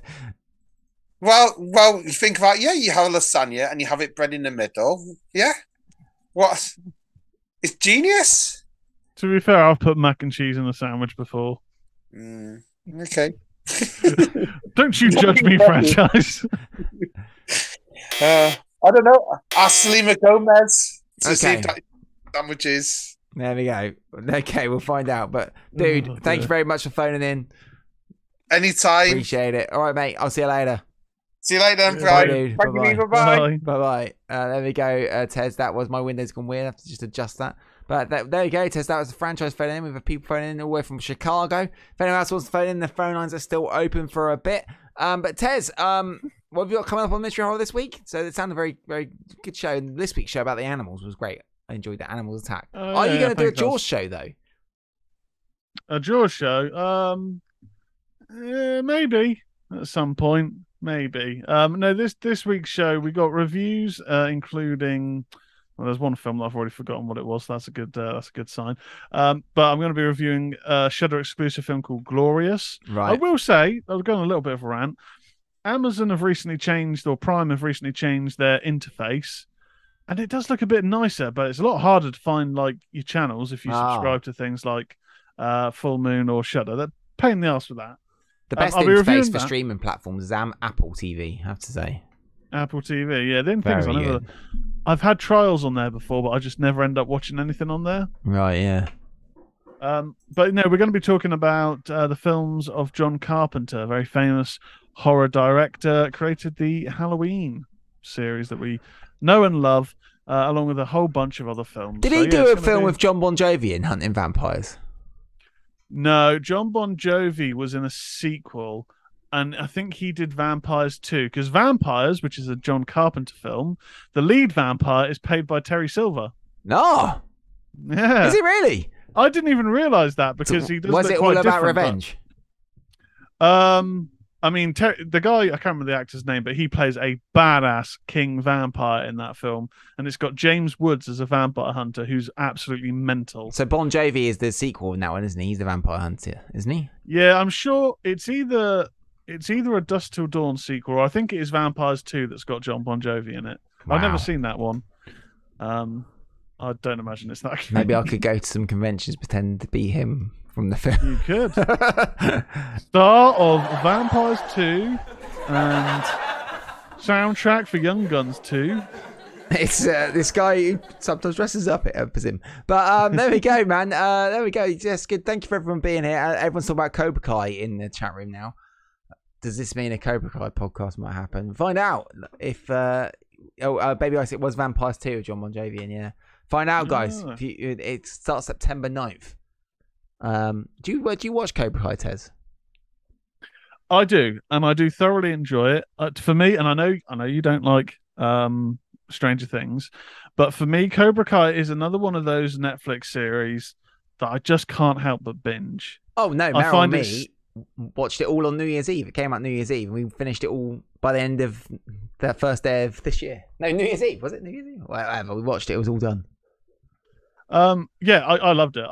I mean, I haven't really ever got any complaints about Cobra Kai. I mean, yeah, you could say like, do people that do karate ever really have actual fights? Probably not. But it's entertaining, and I used to do karate as a kid, so I grew up with the Karate Kid films. Loved them. Love the series. Yeah. Oh, I've got like trophies everywhere. From doing the kata, which is the non-fighting stuff. The fighting stuff I was crap at because I've got really slow reactions. Right? Do you know who's nearly a black belt that I know? No. Meryl's mum. Really? She's badass. She's the Terry Silver of female karate masters. Oh. Yeah. Damn, so don't mess with Meryl's mum. Yeah, right. No, yeah, I like Karate Kid. I mean, let's just have a sidebar on Cobra Kai because the chat room's loving it. Do you not feel? I love Cobra Kai, Damien. I love it. Season 3, spoilers for season 3, when Daniel goes to Okinawa and talks to what's her name? Oh, I can't remember her name. The girl he saved from Karate Kid 2. I mean, man, and I was crying my eyes out because of the letters from Mr. Miyagi. I was bawling. I was crying loads. I just slightly feel now he's getting a little bit silly in terms of this karate. They're just taking over the whole of the area. I mean, goodness me! Like, okay, it's a little bit silly. We've had quite a number of instances now where, okay, Daniel and Johnny, we've got our differences, but now we're pals. Oh, we actually make good friends. No, you've upset me now. Now we don't like each other. They are.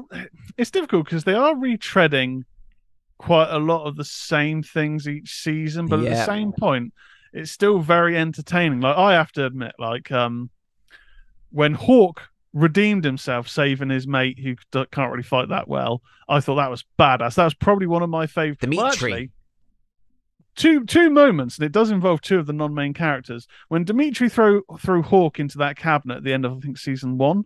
Yeah. I thought that was badass because he was finally defending himself. Yeah, yeah. And when Dimitri was getting his ass kicked, and then Hawk was like, you know what, actually, I am being a right bellend, and then comes and they team up, I was like, yes, come on. It's so good for that, because that was cool, yeah. We don't really get proper badass action stuff these days. Like, anything that's action these days seems to be crazy CGI. Like, you know, 90s action was 80s and 90s action was the best, where it was just badass moments. And I'm not saying this is 80s and 90s action because it's got all the teen drama and stuff, but I do just find when you have those moments of people just kicking the crap out of each other, it's so good.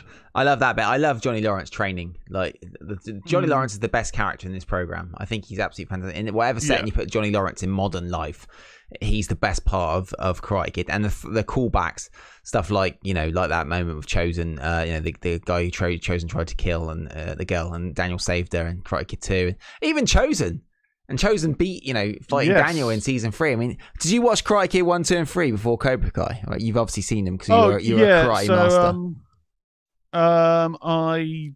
Sorry, credits in Sept.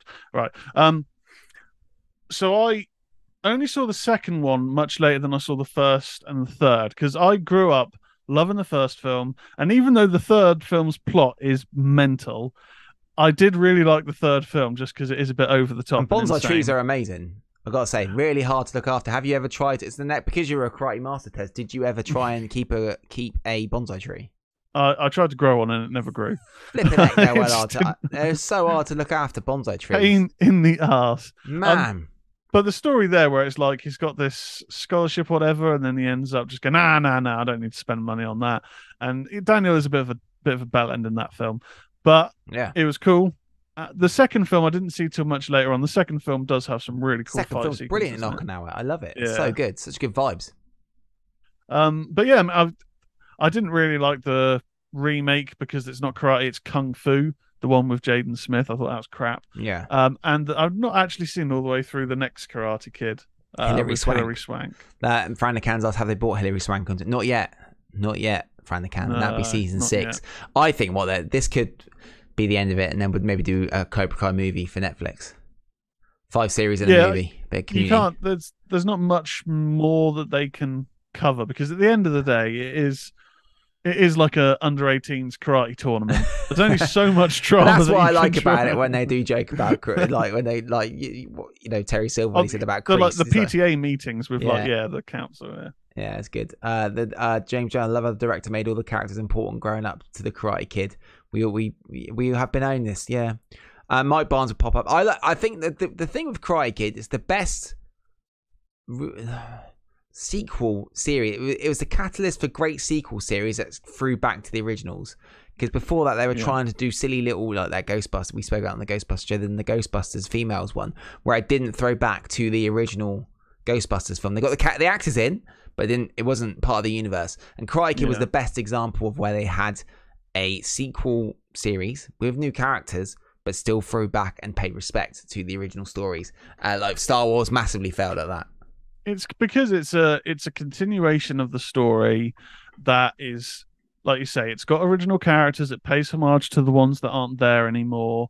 There's little, kind of, I suppose, Easter eggs here and there, or little bits where it's kind of like taking the lessons or whatever from the earlier films and applying it now, but it's not trying to retread it. It's continuing, and it's doing a really good job of going, well, we're not just looking at these characters 30 years later, but we are putting a spin on it, and that, it does make you question, was Daniel really this kind of hero? I love that. Because Johnny's got his own perspective. I love that. That's the best bit when he throws the story about, Elizabeth Shue, what's her name? Ali with an eye. Stuff. Yeah. I mean, Johnny, he's kind of like our hero, but then he's not really been a great dad, and he tries, but he's got his own demons, and he had a crap upbringing and stuff. So it's really good writing, I think, in terms of characters, because no one is really one-dimensional. And great music. The music's great. Like, even the story with, is it Tori that was bullying Daniel's daughter? Saved her, and then mercy. And you find out about, actually, there's a reason why she's so guarded and all this stuff. Like, no one is just, I'm a bad guy. And even Terry Crews. Terry Silver, sorry, not Terry Crews. Terry Silver. Yeah. Oh, the finale, the last scene where he really shows his true colors. Now the real pain begins, Danny boy. Yeah. I thought that was excellent. God. So good. Star Wars, you can tell the director always pressure.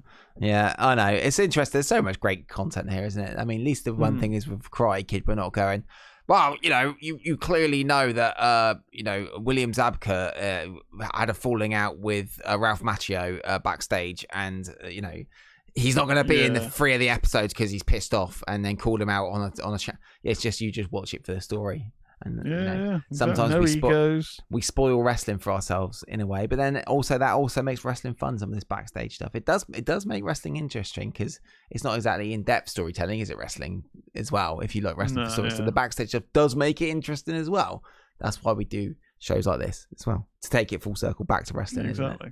So, and Daniel chose Miyagi's gravesite with a Def Leppard playing. Yeah, dude, So much good music in Cobra Kai. I'm excited.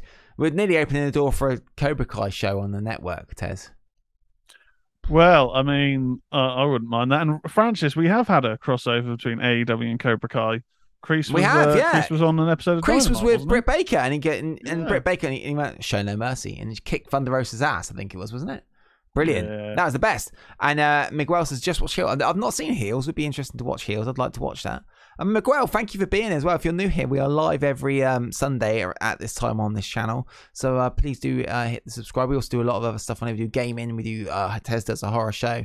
We do lots of other wrestling things and a Marvel show as well. So welcome. And if anyone else is new, welcome here, guys. Nice little chill out section talking about a bit of Cobra Kai. It's good. I enjoy Cobra Kai a lot, and I'm excited. So we've got next week more wrestling. Week after Mega Wrestling. Week after Cobra Kai. It's exciting.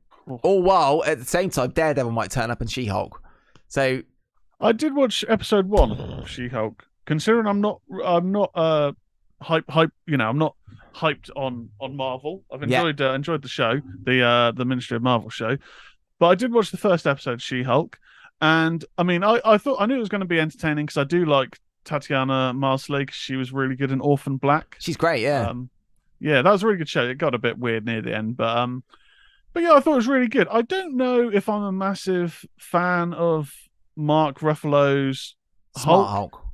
He sounds like he's stoned quite a lot. I don't know if that's him. Just I think he's always like that. But I like the explanation of how he's healed his arm, how he had the inhibitor, which made him become Bruce Banner again. I like the idea. We're totally spoiling She-Hulk. If you haven't watched it, spoilers. Spoilers for She-Hulk. Spoilers for She-Hulk, guys. Spoilers. But no, the bit like, of course, he's got the inhibitor on. He's in that car crash, and then that's how his blood gets into the cut on She-Hulk's arm and turns her into She-Hulk, which I thought was really cool. I like it. Yeah. I mean, all you just got to think of whenever Daredevil turns up in that series, because we know he's turning up. Just think of me exploding. Because I will. I don't want to exploding. No, think of it. It's going to be really exciting. Definitely think of it. Don't watch the show. Just think of me when that happens. I will literally be so excited to see Daredevil come back. Charlie Cox. That's what, for me, I'm so excited about that. I mean, we spoke about it on Ministry of Marvel with my brother. Thank you, Gareth, for being on that with me as well. Robert Dinkin is going to the F4W chat on YouTube. Well, say hello to him from us, Robert Dinkins. It'd be great to chat to them. But man, so much great content, Tez. It's great. I love it. And I love the network. Well done for your painting video as well. It's really good. Nice one. I like that video. Thank you very much. It was a lot of fun. That was really cool. Definitely do another one, Tez. I want to see you improve on the painting. Well, yeah, I've learned that I started off straight away wrong by not doing a primer or whatever. I don't even know what that is. I don't know anything about painting, as we found out. But yeah, I'm looking to talk to Pete. Get Pete, Geeky Pete, in the Discord in, because of course he made my Captain America shield, and he's making me a Daredevil helmet. Oh, nice. For me to go out and do vigilanteism. I can't wait. Yeah, Lawrence can't be on the show tonight. He's been arrested for vigilante activity. Going around exploding everywhere. Exploding everywhere. Look at himself in the mirror and exploded. Wow, I've got the helmet on. Oh my god. There we go. So that's the end of Ministry of Slam. There we go. It was a good show, Tez. Thank you for everyone for being here. Appreciate everyone being here.